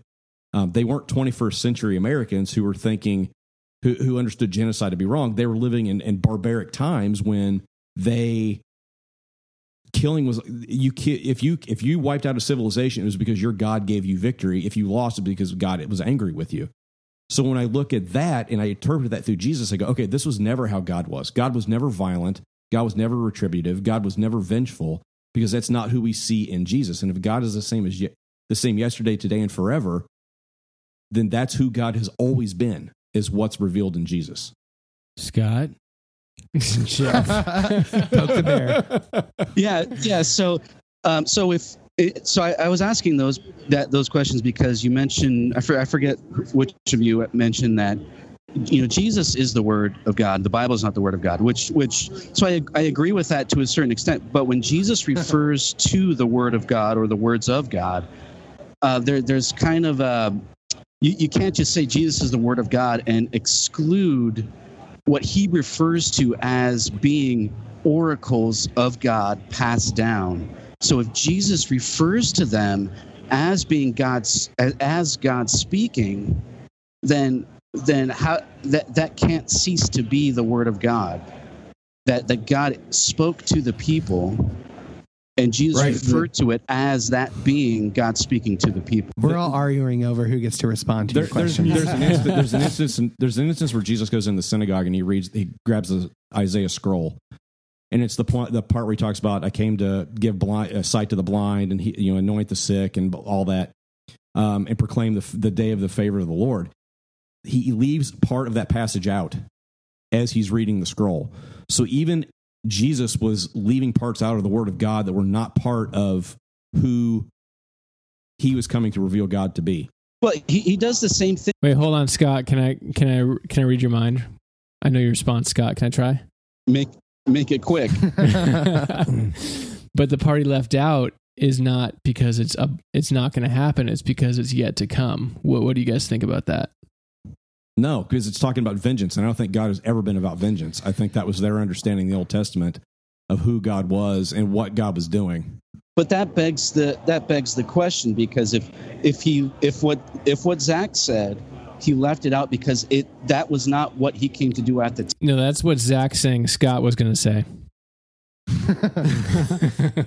But if that's something that he was that is laid up for the future, then you can't just say because I don't think God is vengeful. You can't.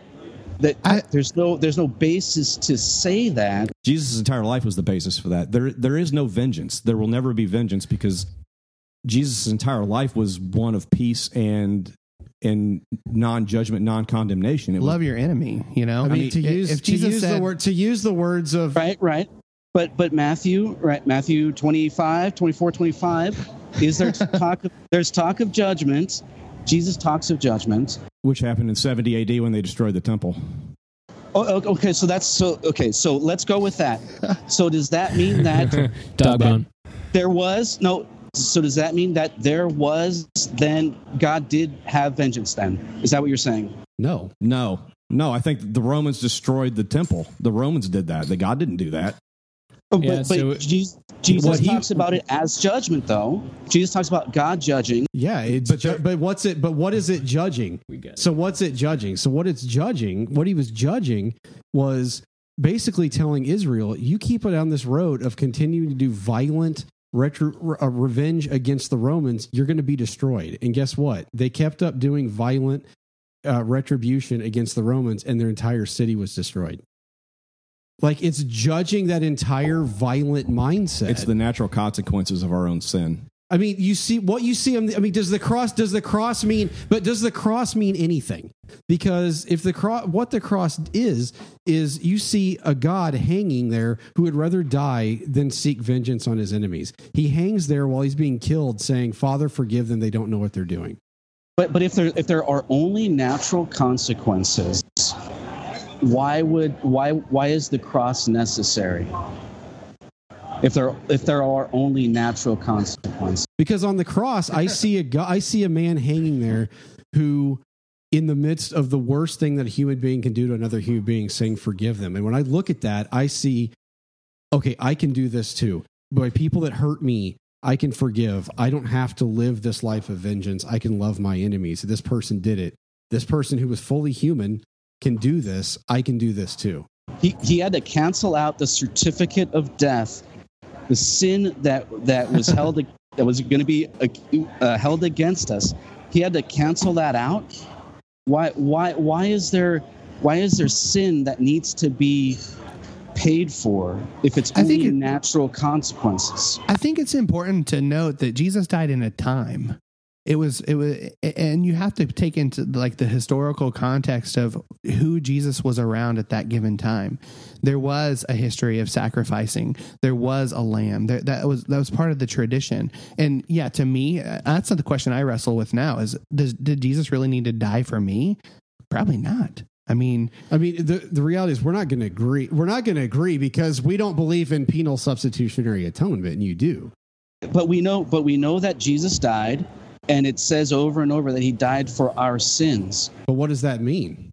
Well, that's what I'm asking. And I mean, because I know what you mean by that, but I'm not going to mean the same thing that you mean by that. That's why I'm asking. What do you? So when it's saying that he died for our sins, for the forgiveness of our sins, for remission, so that God would, because what does it say? Don't fear man, but fear him who can destroy both your soul body and body. Soul. Yeah. Right. So that idea of having our sins forgiven is clear in Scripture. I have my hand raised right? whenever you're done, it's Scott. Forgiven. It's God forgiving those sins, not so that the world or the earth or the devil can forgive our sins, because it's God forgiving our sins through the blood of Jesus. So to say that you don't, did Jesus have to die for your sin? If that's a real question, or if you think that Jesus didn't have to die for your sin, that it goes against what Jesus did. And Man, I would Not necessarily. No, it turns God into an abusive father, and it does great violence to the Trinity to say that he had to murder his son in order to be able to forgive his people, and that's not the case. God forgives his people because he's God. You're saying that Jesus is didn't love. have to die for your sins. Yes. I think saying Jesus died because of our Jesus sins. died because of our sins, not for our sins. I mean, he sits there as the ultimate. He dies as the ultimate I scapegoat. didn't know we were going to get technical. Sorry. That's all you do, That's kind of all Scott. you're doing, though. Yeah. No, So, hold on. I seek to clarify. Hold on. I seek to clarify. If I had the soundboard picked up, we have a sound bite for that. I'll put it in post. Don't worry. I want to clarify because I'm the clarifier. But I think we're definitely arguing off of different starting points and different frameworks. for And sure. I don't. That's why I'm saying. So it's going to end up being round and round circles. And by the way, I don't No, think no, that's why I'm asking questions. Well, Come on, I know. we got to continue with the discussion so that we stop talking like that so that we can get to that. Okay, what are you actually talking about? right. But what we're saying is there's no starting point of commonality to even agree on anything, because we can But say let's you can say get there, forgiveness. then. You guys, I don't think that's going to happen in one podcast. Okay, well, Scott needs you to get to his commonality so start. we can move forward. Okay, whatever. No, Jeff. hold on. I'm not dismissing you, Scott. I'm dead serious. You should see his eyes. They're black. You want Yeah, sure sounded like it. them to come to your commonality. You want them to come to your side so you have What does that mean? agreement. No, Hold on. no more Hold on. questions. I don't think we're going to solve the atonement theory just yet. And I wanted to not go. about, I don't not think so about either. solving it.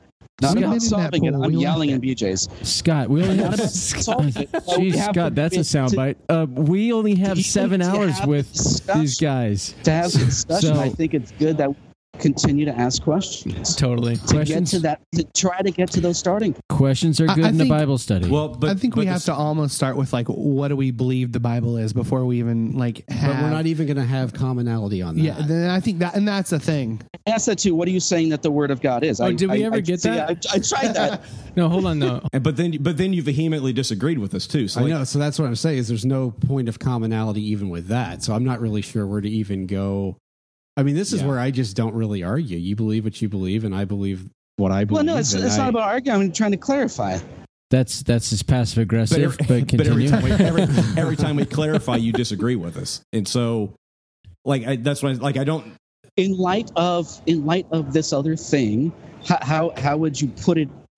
How does it work in light of this? Because I have a view that I'm coming from. So the reason I have that view is because of this. So what would you say in light of your view? What would you say about that? Yeah, but your view is your correct interpretation of the Bible. Okay, we're spinning off. All right. What, Jeff? What are you talking about, man? Reset button. Seriously? Come on, man. More passive Can I aggressive. listen- We're trying to have a to you guys discussion. You argue? make it adversarial. That You know, it's bad when Jeff defends us. That might be the line of the night. That's great. I still wanted to get back to a few things. Jeff has notes here. I'm gonna go dark again. Okay. We love you, Scott. We love you long time. Or long Tim, I guess. Jeff has scribbled some notes. Gosh, this is like changing the subjects hardcore here. Gosh, guys, okay? So, two things. One was really about family. Out of the three of you, how many of you have a wife and kids? All of us. Okay, There's 7 kids between us. Okay, considering the challenges, the decisions that you've made, because I've ever since I was married and had children, I had a solid job, and it's so there hasn't been. My point is there hasn't been stress there financially for the most part. However, some of you guys made decisions that put yourselves in a place that it was taking a jump off a cliff. So I'm curious. I'm more than curious because it's my passion in terms of family. you took that into your judgment of, I'm going to do this. Where were your wives in all of this, and what was the impact on the decision? One thing I can say for, at least, this is Michael, by the way. One thing I can say for my wife. Michael. So early on in our marriage, I was working as a barista. There you go, Zach. And my wife was in college, and we were, she was in college to go to nursing. Just freaking hated it. She did it because it was going to be a good paying job, but it wasn't her passion. She did it basically because of pressure from her family, and to have a good paying job and yada, yada, yada. We were eating, ramen noodles, the good stuff. And we decided, early on in our marriage that we would much rather be happy and poor than rich and miserable. So she quit her job. She is actually writing her 4th book right now, with a publisher. So she's doing really awesome things. I was in management with a large company. Quit that so I could be more present with my family. So I could be more present with my kids. Give her a plug real quick. What are the book titles, style? It is YA, so young adult. It's dystopian. Her name's Sarah Basinger. First book in the first series is called Black Tiger. So it's a Black Tiger series. Check it out. Black Tiger, Ashen City, and White Dawn. Yeah. Yep. And I'm in the middle of the third I'm one. in the beginning of the third one. Yeah. How was it, guys? I like it. I don't even like YA stuff. Yeah. It's not my thing at all, but it's been pretty entertaining. Think like Hunger Games, Divergent, that genre, more or less. Yeah. So anyway, so she's super happy. I quit my job for a job that doesn't have a 401k deal. Or anything. But I'm more, or anything, any benefits whatsoever. Well, you get to work with Brad and I. That's not a benefit. I get to be your boss. Barely. I get to be your boss too. Yeah. Except for you don't answer your phones. Anyway, but I did that with the intention to be more present with my family, to be a better dad, because the job that I had took a lot of my time. Even when I was home, I always had to be available for the store that I was working at. Got calls, even the last week I was there at like midnight saying, "Hey, we can't lock the back door. We're just going to leave it, okay?" Like, no, you're not going to do that. Just constant barrage of having to deal with, put out small fires. And now I get to be present with my kids. I get to hang out with my son.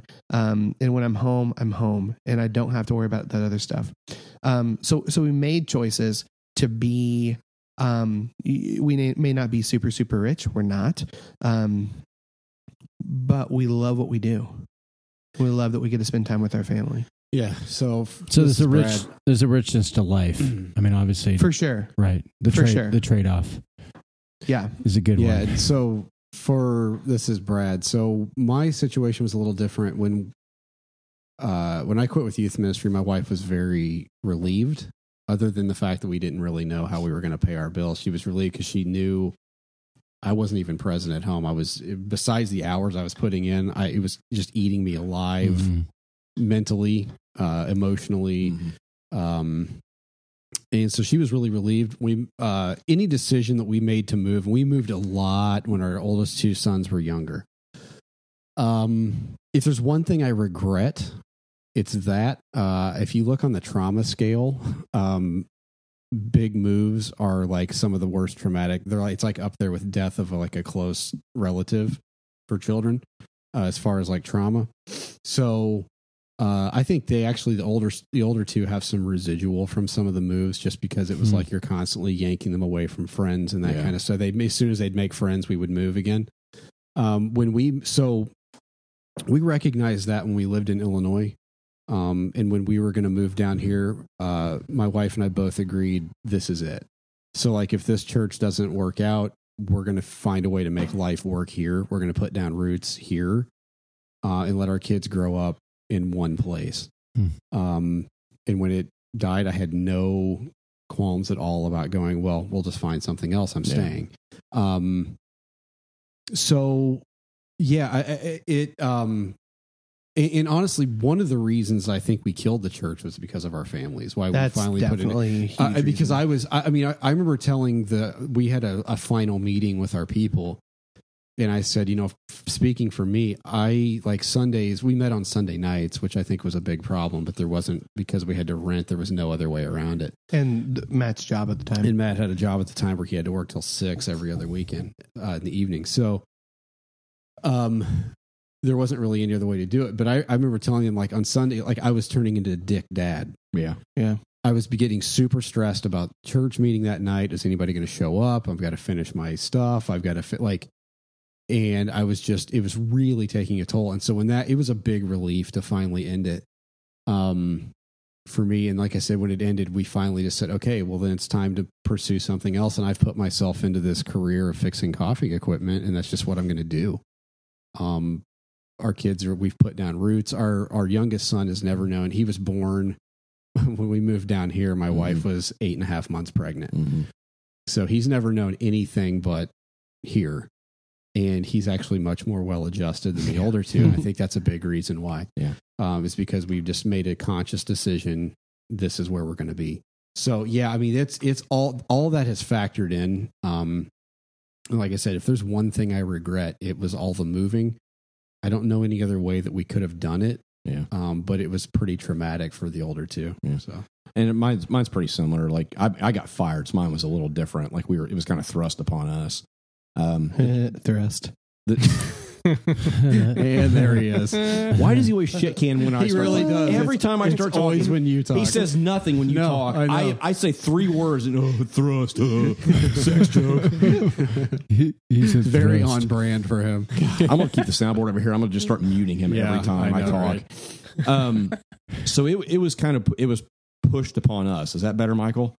Can you make a joke out of that? Push it. Yeah. Push it real good. God. Mhm. And so the church was pretty the church, even though they fired us, was pretty gracious as far as like they gave me they paid me for a month after I left, and then they paid our house payment for 2 months in the summer. So like I had time to You be a weren't really feeling the terrible car. pressure as much. There wasn't quite the pressure there. I mean, obviously I needed to find something.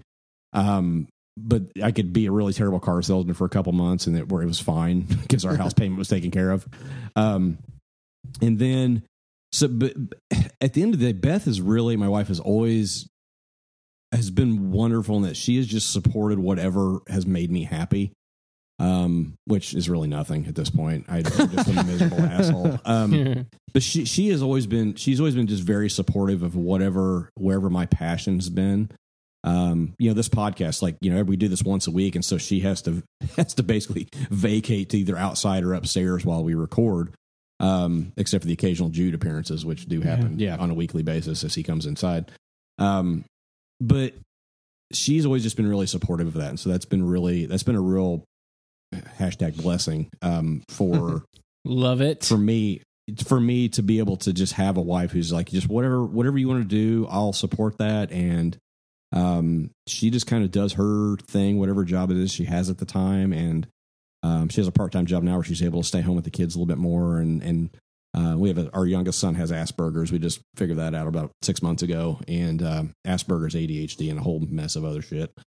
So she's been able to stay home and better care for him and things like that, and get him sent off to school and all that stuff. So she just has always supported me, and that's been a huge. It really is a blessing, and I will use that word intentionally. It has been a huge blessing to have her be able to support me in that way. So it sounds like you guys just live fantastic family lives. Let's see you say that. No problems ever. No, it's never. just a perfect existence. That is fantastic. One thing, red flag went up, and not like Scott's red flag. Scott, shut up. No, the red. Come on, Michael. No red flag reference. Nope, I don't have anything. The moving, like, I don't know if it's so much the moving as it is the stress that children feel. I think it's probably from their parents. Like they sense it, they feel it. Sure. Even there's studies the studies, longitudinal studies that have been done on kids who weren't even born yet, and they're, I mean, I truly believe like our second daughter's one of them that just could feel the awfulness of her parents before she was even born. Awfulness. Jeff is an overseer at our church, so he'll refrain from using shitstorm, but that's probably. Oh my God! Cut him off! Cut him off! No! Don't let Scott on! Don't let Scott on! Don't do it. Okay.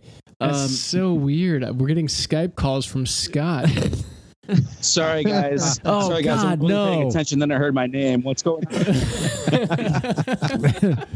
Scott, just tell us about the weather and nothing else. Satan. All right. Okay. So one other thing, the ministry, youth ministry. I was talking with someone who's very involved in ministry, just in everything, and he mentioned how you guys mentioned burnout. It's burnout. Oh, yeah. But the care, like, was there someone to care for you in, No. no. I mean, they're like, I mean, obviously I hear like one of the meetings is, can you, coexist? That's horrible. I mean, I'm saddened to hear that that's where a church would be. I think it's Jeff's. Can I be prophetic, Jeff? Are you angling? Because our church is growing and we're attempting to be a centered set church where the focus is Jesus' death and resurrection, and a lot of the other peripheral issues are not stressed, and therefore we have a lot of different people coming to the church, Michael. And Gallons and gallons. Wow. God, what a terrible person. Are you freaking kidding me? Terrible person. He wanted it. God, He wanted it. Zach wanted it. Not every batter swings at every pitch, Michael. You can let some of them go Sometimes by. you can just take a strike. yeah, that was way buddy. outside, Michael. Come on. It was And on statutory. that, He liked it. we have a huge children's ministry. But continue, Zach. And they all listen. Thank you, guys. Thank you so much. No, but we of have this church, and there's the relational dynamics and different people involved with different views and stuff like that. So it sounds like kind of you're drilling down a little bit for yourself, maybe, Jeff. I don't know, but you keep going. Okay. Well, you guys have any here's the- answers for Jeff? I'll speak for. I was the one that. No, you shut up I for a was the one that second. actually burned out. So Well, I know, but I was getting there. you were fired. So there's. I know, but I was burning out at the right, time, but you too. didn't get a chance to. So here's looking back. I mean, I had people. I wouldn't say nobody at the church cared about me. I had people that cared about me. I don't think. But not in the way that you needed. It's Well, with my different to be personality- it's different with to my be cared about personality, like, than cared for. Yeah. I don't think they cared in that they didn't. I think there was still a lot of people, especially in youth ministry, that don't see it as like a real job. Yeah. That's one of the part of the problem. So like, sure, I might be going and hanging out with a bunch of kids and playing video games, but that's time where I'm not with my family. And I'm not doing that because I want to play frickin' Halo. I was doing that because I wanted to spend time with these kids in their environment. Yeah. Right. And actually be like a legit friend to them, and somebody they could look up to, and somebody that they could come to, would be comfortable with coming to. And that's where all their friends were. Yeah. We would hook up 4 TVs, we'd play Halo and with 4 Xboxes, and it was, 4 teams of 4, and it was a lot of fun. But I wasn't with my family then. So but there's a lot of people that don't see that as work. And so, Right. So when they're saying they're going, well, okay, so he can do that, and then he can do children's ministry, and then he can do worship ministry, because none of that's actually a real job. But what's interesting is I was putting in more hours than the senior pastor. Yeah. But everybody saw what he did as like a legit job, which it is. Right.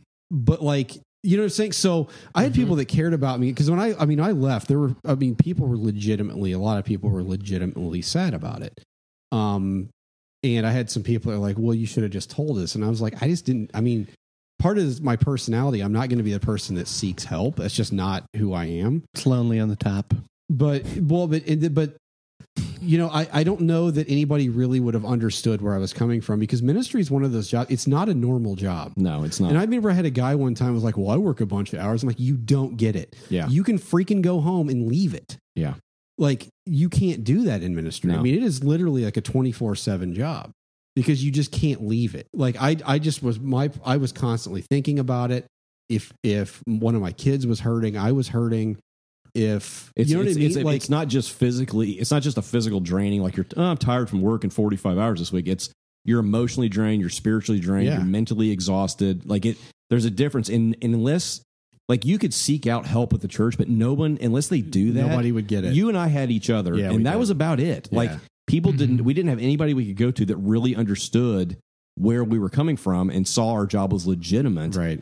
And saw the time we were putting into it. And so, I mean, because a lot of people like, we were just hanging out with a bunch of kids at Wendy's, and it's like, right, but like that's Yeah. still exhausting, yeah, because it it's is. not just. I mean, because you're on. you're on call. Yeah, you're you're not on. just sitting there shooting the shit. Yeah. They're asking you questions, or you're trying to listen to what they're actually saying. And you're the so that you one can maybe sitting see- there. You're Yes, yeah. you're the Yes. impact Yes. that it take you out of the equation. Those Yeah. kids are going off to la la land where nobody is taking care of them. I I mean- remember when I worked. In between.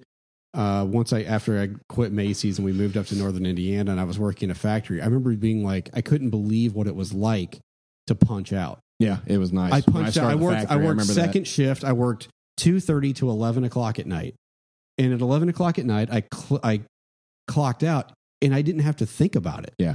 I didn't think about it at all Yeah. until the next day when I was there. Yeah. And punched in again. I remember thinking, oh God, like it really is different. Mhm. And people, if you're not in ministry, just don't understand that. And if anybody's in churches, anybody that's listening, if you're in a church, the best way you can take care of your pastors is to see what they do as legitimate, and let them know that you see what they do as legitimate, and go, is there anything I can take off your plate? Now, they have to be willing to let you take stuff off their plate. And I think for me, looking back, I wasn't so much. Youth I think ministers are notoriously egotistic. yeah, well, and I was partially to blame for my burnout. Yeah. For that reason, because I wasn't willing to let people take certain things because I wanted the control of it. Yeah. But the best thing you can do is just say, what can we do for you? I mean, even as much as, can we watch your kids so you and your wife can go out for a night? Yeah. You know what I mean? Yep.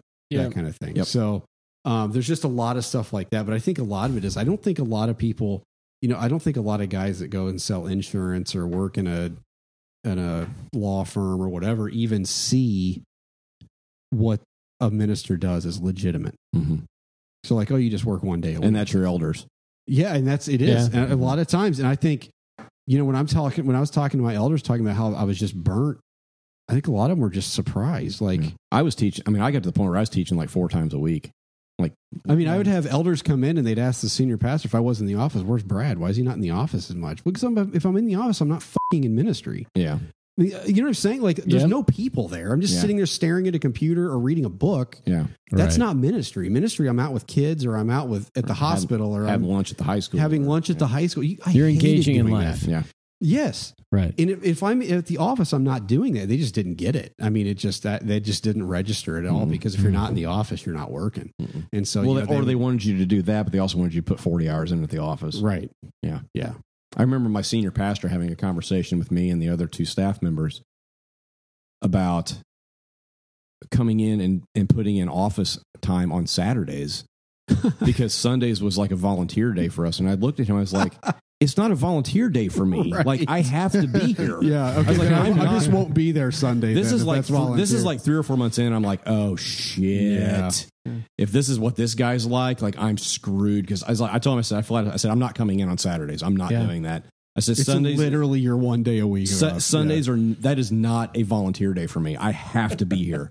If people who are volunteers want to screw off and go watch the Colts game, hey, they can do that. It was a cannot great do game, that. I too. have to be here. I'd say not that anybody wants to do that now. Well, this was during the Peyton Manning era, so Right. we were fine. Right, when we actually had a team. Yeah. Oh, So thank you, but Jesus. but that's the kind of thing. Like, it's just, you need to put in all the office time plus do all the other stuff. It's like, well, I can't do that. I have a family. Like, Right. my son didn't even know me practically because I was gone 3 or 4 nights a week doing Bible studies or doing sporting events or doing some other shit that are board meetings and elders meetings and all that crap too. That's the great thing about this podcast too, is that if we want to check out from this podcast, we just don't get on social media. We have the ability not to check our phone. Yeah. We have the ability to step outside, and nobody's going to fire us for that. We're Well, not going to have a board meeting about it. Well, our board meetings include beer, so Well, I'm not going to have a podcast listener knocking on my door randomly at 10 o'clock at night, whereas kids sometimes, if they were struggling with something, yeah. I had one time a kid showed up at 10 o'clock knocking on my door because his girlfriend broke up with him. I have to deal with that. I can't just be like, go away, I'm tired. Yeah.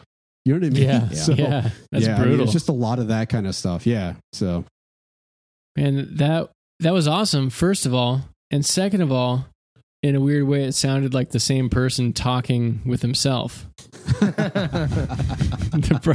the brothers Polly. I think I'm dialing in on Matt versus Brad. For some reason, you'll lose the ability at some point. I'm slightly more hillbilly than Brad is by just a little bit, I think. I have a little bit more southern Indiana in me than you do for some reason. Maybe. Yeah. Maybe not. Mom can't tell us apart either when we talk on the phone. Yeah. And we use that to our advantage. She's been with us rad. for 40 and 37 years. She'll call Brad's phone and I'll pick it up and answer it and talk to her for a good 2 minutes before she realizes it's not me. Yeah. Yeah, sometimes. Well, Jeff left briefly to take a piss because he's the oldest guy and he's got prostate issues, I think. But I think we're trying to land sputtering. this. Yeah. Scott, are you still there? Scott texted me saying his battery was going to die. Scott, do you want to sign off? Hey, I want to get back to this Matthew 25 thing, all right? Oh, that's so good. Good to have you guys on. No, seriously, man. No hard feelings at all with you. Like, we know we're in different places and that's fine. We're all just trying to help people in our own way, and we're down with that. So, yep. Scott's dead to me. Except for Michael. Michael hates you. Just kidding. Surprised only one of you hates me. I'm on the fence. I'm on the fence, but I'm leaning more towards liking you. So you're fine so far. Give me some time, and I'll That was fantastic. Yeah. You guys, I do have a quick question though. I know it's late over there. I really appreciate this. You guys are going above and beyond. But so we're men of the people. Yeah. There's a question about the multiverse. Yes. It's actually it's when you go to heaven, assuming you get there. Or hell. What if we just say hell? That's a long. You might ask Scott. That's probably a pretty big assumption. Well, this is a total hypothetical. Yeah. Why would you even? Yeah. It's hypothetical, In Scott. Scott's hell, we're there. Yeah. In our heaven, Scott's with us. Actually, that's a fun mind experiment to think about it being the same place. Just depends on your perspective. Uh-huh. Yep. Anywho, so you're in the heaven/hell, and Saint Peter/Beelzebub is announcing your entrance. What is your walk-in music? A song called "Festival" by Sigur Rós. Oh yeah, that's a pretty good one. Yeah, if you don't know Sigur, well, you probably know Sigur Rós. Yeah. Anybody else? Yeah. I don't know, man. That's all WWE and everything. I'd have to think about that. Yeah. My initial instinct is Taylor Swift, "Shake It Off." That doesn't surprise me at all. Yeah. I'm surprised it's not Nothing from 90s Christian music, bro. Yeah, I was gonna say I'm surprised it's not something from DC Talk. Something from the W's, maybe. It's a very very small song, not very well known song called "The Lumber Song" by Eli. Check it out. Wow, that's a deep cut. It's a guy named Eli. It's called "The Lumber Song." It's about how this guy gets to heaven and he basically has a shack, and then St. Peter says, "Well, that's all the lumber you sent." Because all of his good deeds equaled pieces of wood to build his mansion. Well, in that case, I'm in a straw hut. So it's pretty theologically inaccurate. That is some theologically sound. I heard "I Hate Everything About You" by Ugly Kid Joe today. I could probably go with that one. I guess that seems pretty apt for me. I think. Except it's going to be Jesus singing it to you. Yeah, I know. Alternate answer. I don't know who wrote the song, but it's the one that goes, "When I think about you, I touch myself." And we can shut this down. Well, my God. Yeah, I think we should. After that. You brought this upon yourself. You know that, right? You're welcome. Scott, what Really, was you could that? just Scott, edit- what did you you could say? probably edit Michael out of this whole podcast and it'd be all right. Probably be better. It's so good. How can people find you guys?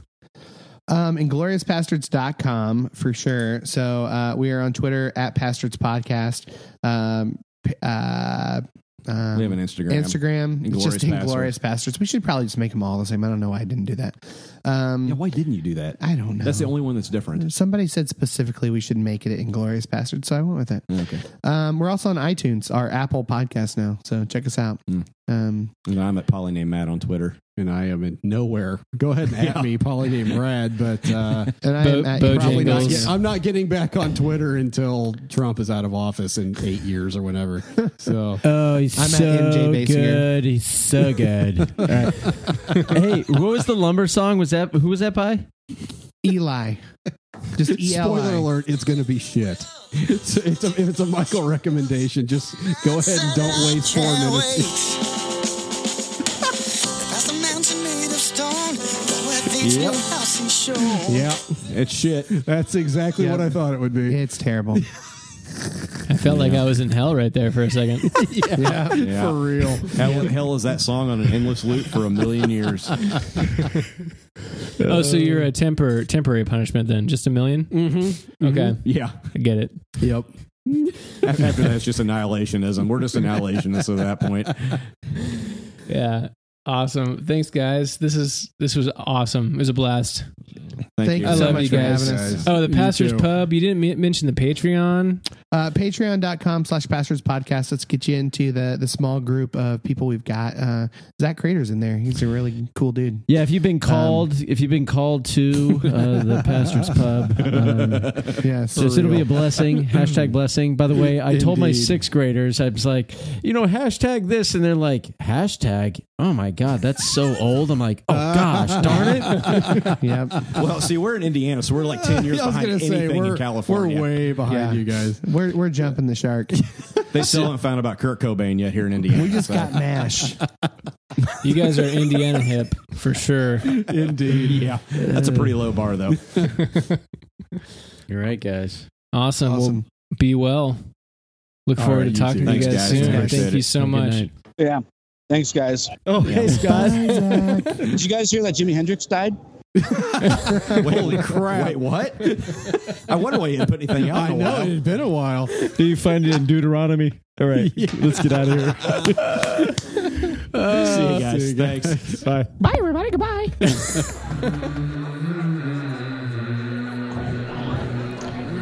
Hi, can I speak with Scott So, Holbert? Scott, quick debrief before you die. I mean, your battery dies. It's close. It's on red now. I've got All the right. warning. Okay. Brad. All right, couple thoughts. I thought it was good. I like a lot of what they say as far as the practical experience. Obviously, some of their theological positions. I want to know more about what they're saying, and I just kind of I disagree with especially that Jesus dying either for or because of or whatever of my Because of sins. our sins, not for our It's not- sins. Yeah, but that's So I was kind of thrown off by that. I don't know what the difference is between for or because. So I would like to have spent more time with that. Maybe you can always send them a message. You could join the pub. Throw them a buck. That'd be an interesting conversation. That would be very interesting. Scott in the pub. The pub actually can be tough. It's very accepting, but it's a lot of people that were broken and burnt by, kind of like the boys and the pastors were, by church or family or people that come from kind of a more strict conservative. Yeah, I don't even know angle. about it, but I'm guessing they're only accepting if you don't push back. It Wait, sounds like it. Well, I was trying to Wouldn't figure out. What you surprise said. me. No, but it's like, so there's still a lot of wounding, which makes it difficult for some Yeah, of those so- conversations. You know what I mean? So that's interesting. That if people equate some theology with people and their flawed personalities, So that's an issue that I think people need to deal with, their personal issue that they need to deal with, and they need to be able to separate the theology from people's flaws. That's certainly. I think you're right, and I think that's intellectually correct. But when you, it's like, say you come up and what you know is somebody else's theology, and that's how God intends it. When you strip that away, that's a pretty tough Band-Aid to take off. That can leave wounds that are tough to deal with. So it's complicated for sure, at least from my perspective. Well, right, but then what does that say about the theology itself? So how do those things correlate? They are correlating, but why are they correlating? So I think that's a problem that people are they need to seriously consider, that they can't throw out the theology because they were burned by people who hold that theology, when that theology is not necessarily tied to the action that they were burned by. Unless the theology in itself is false and needs to go. Well, correct. But I'm saying that it's separate.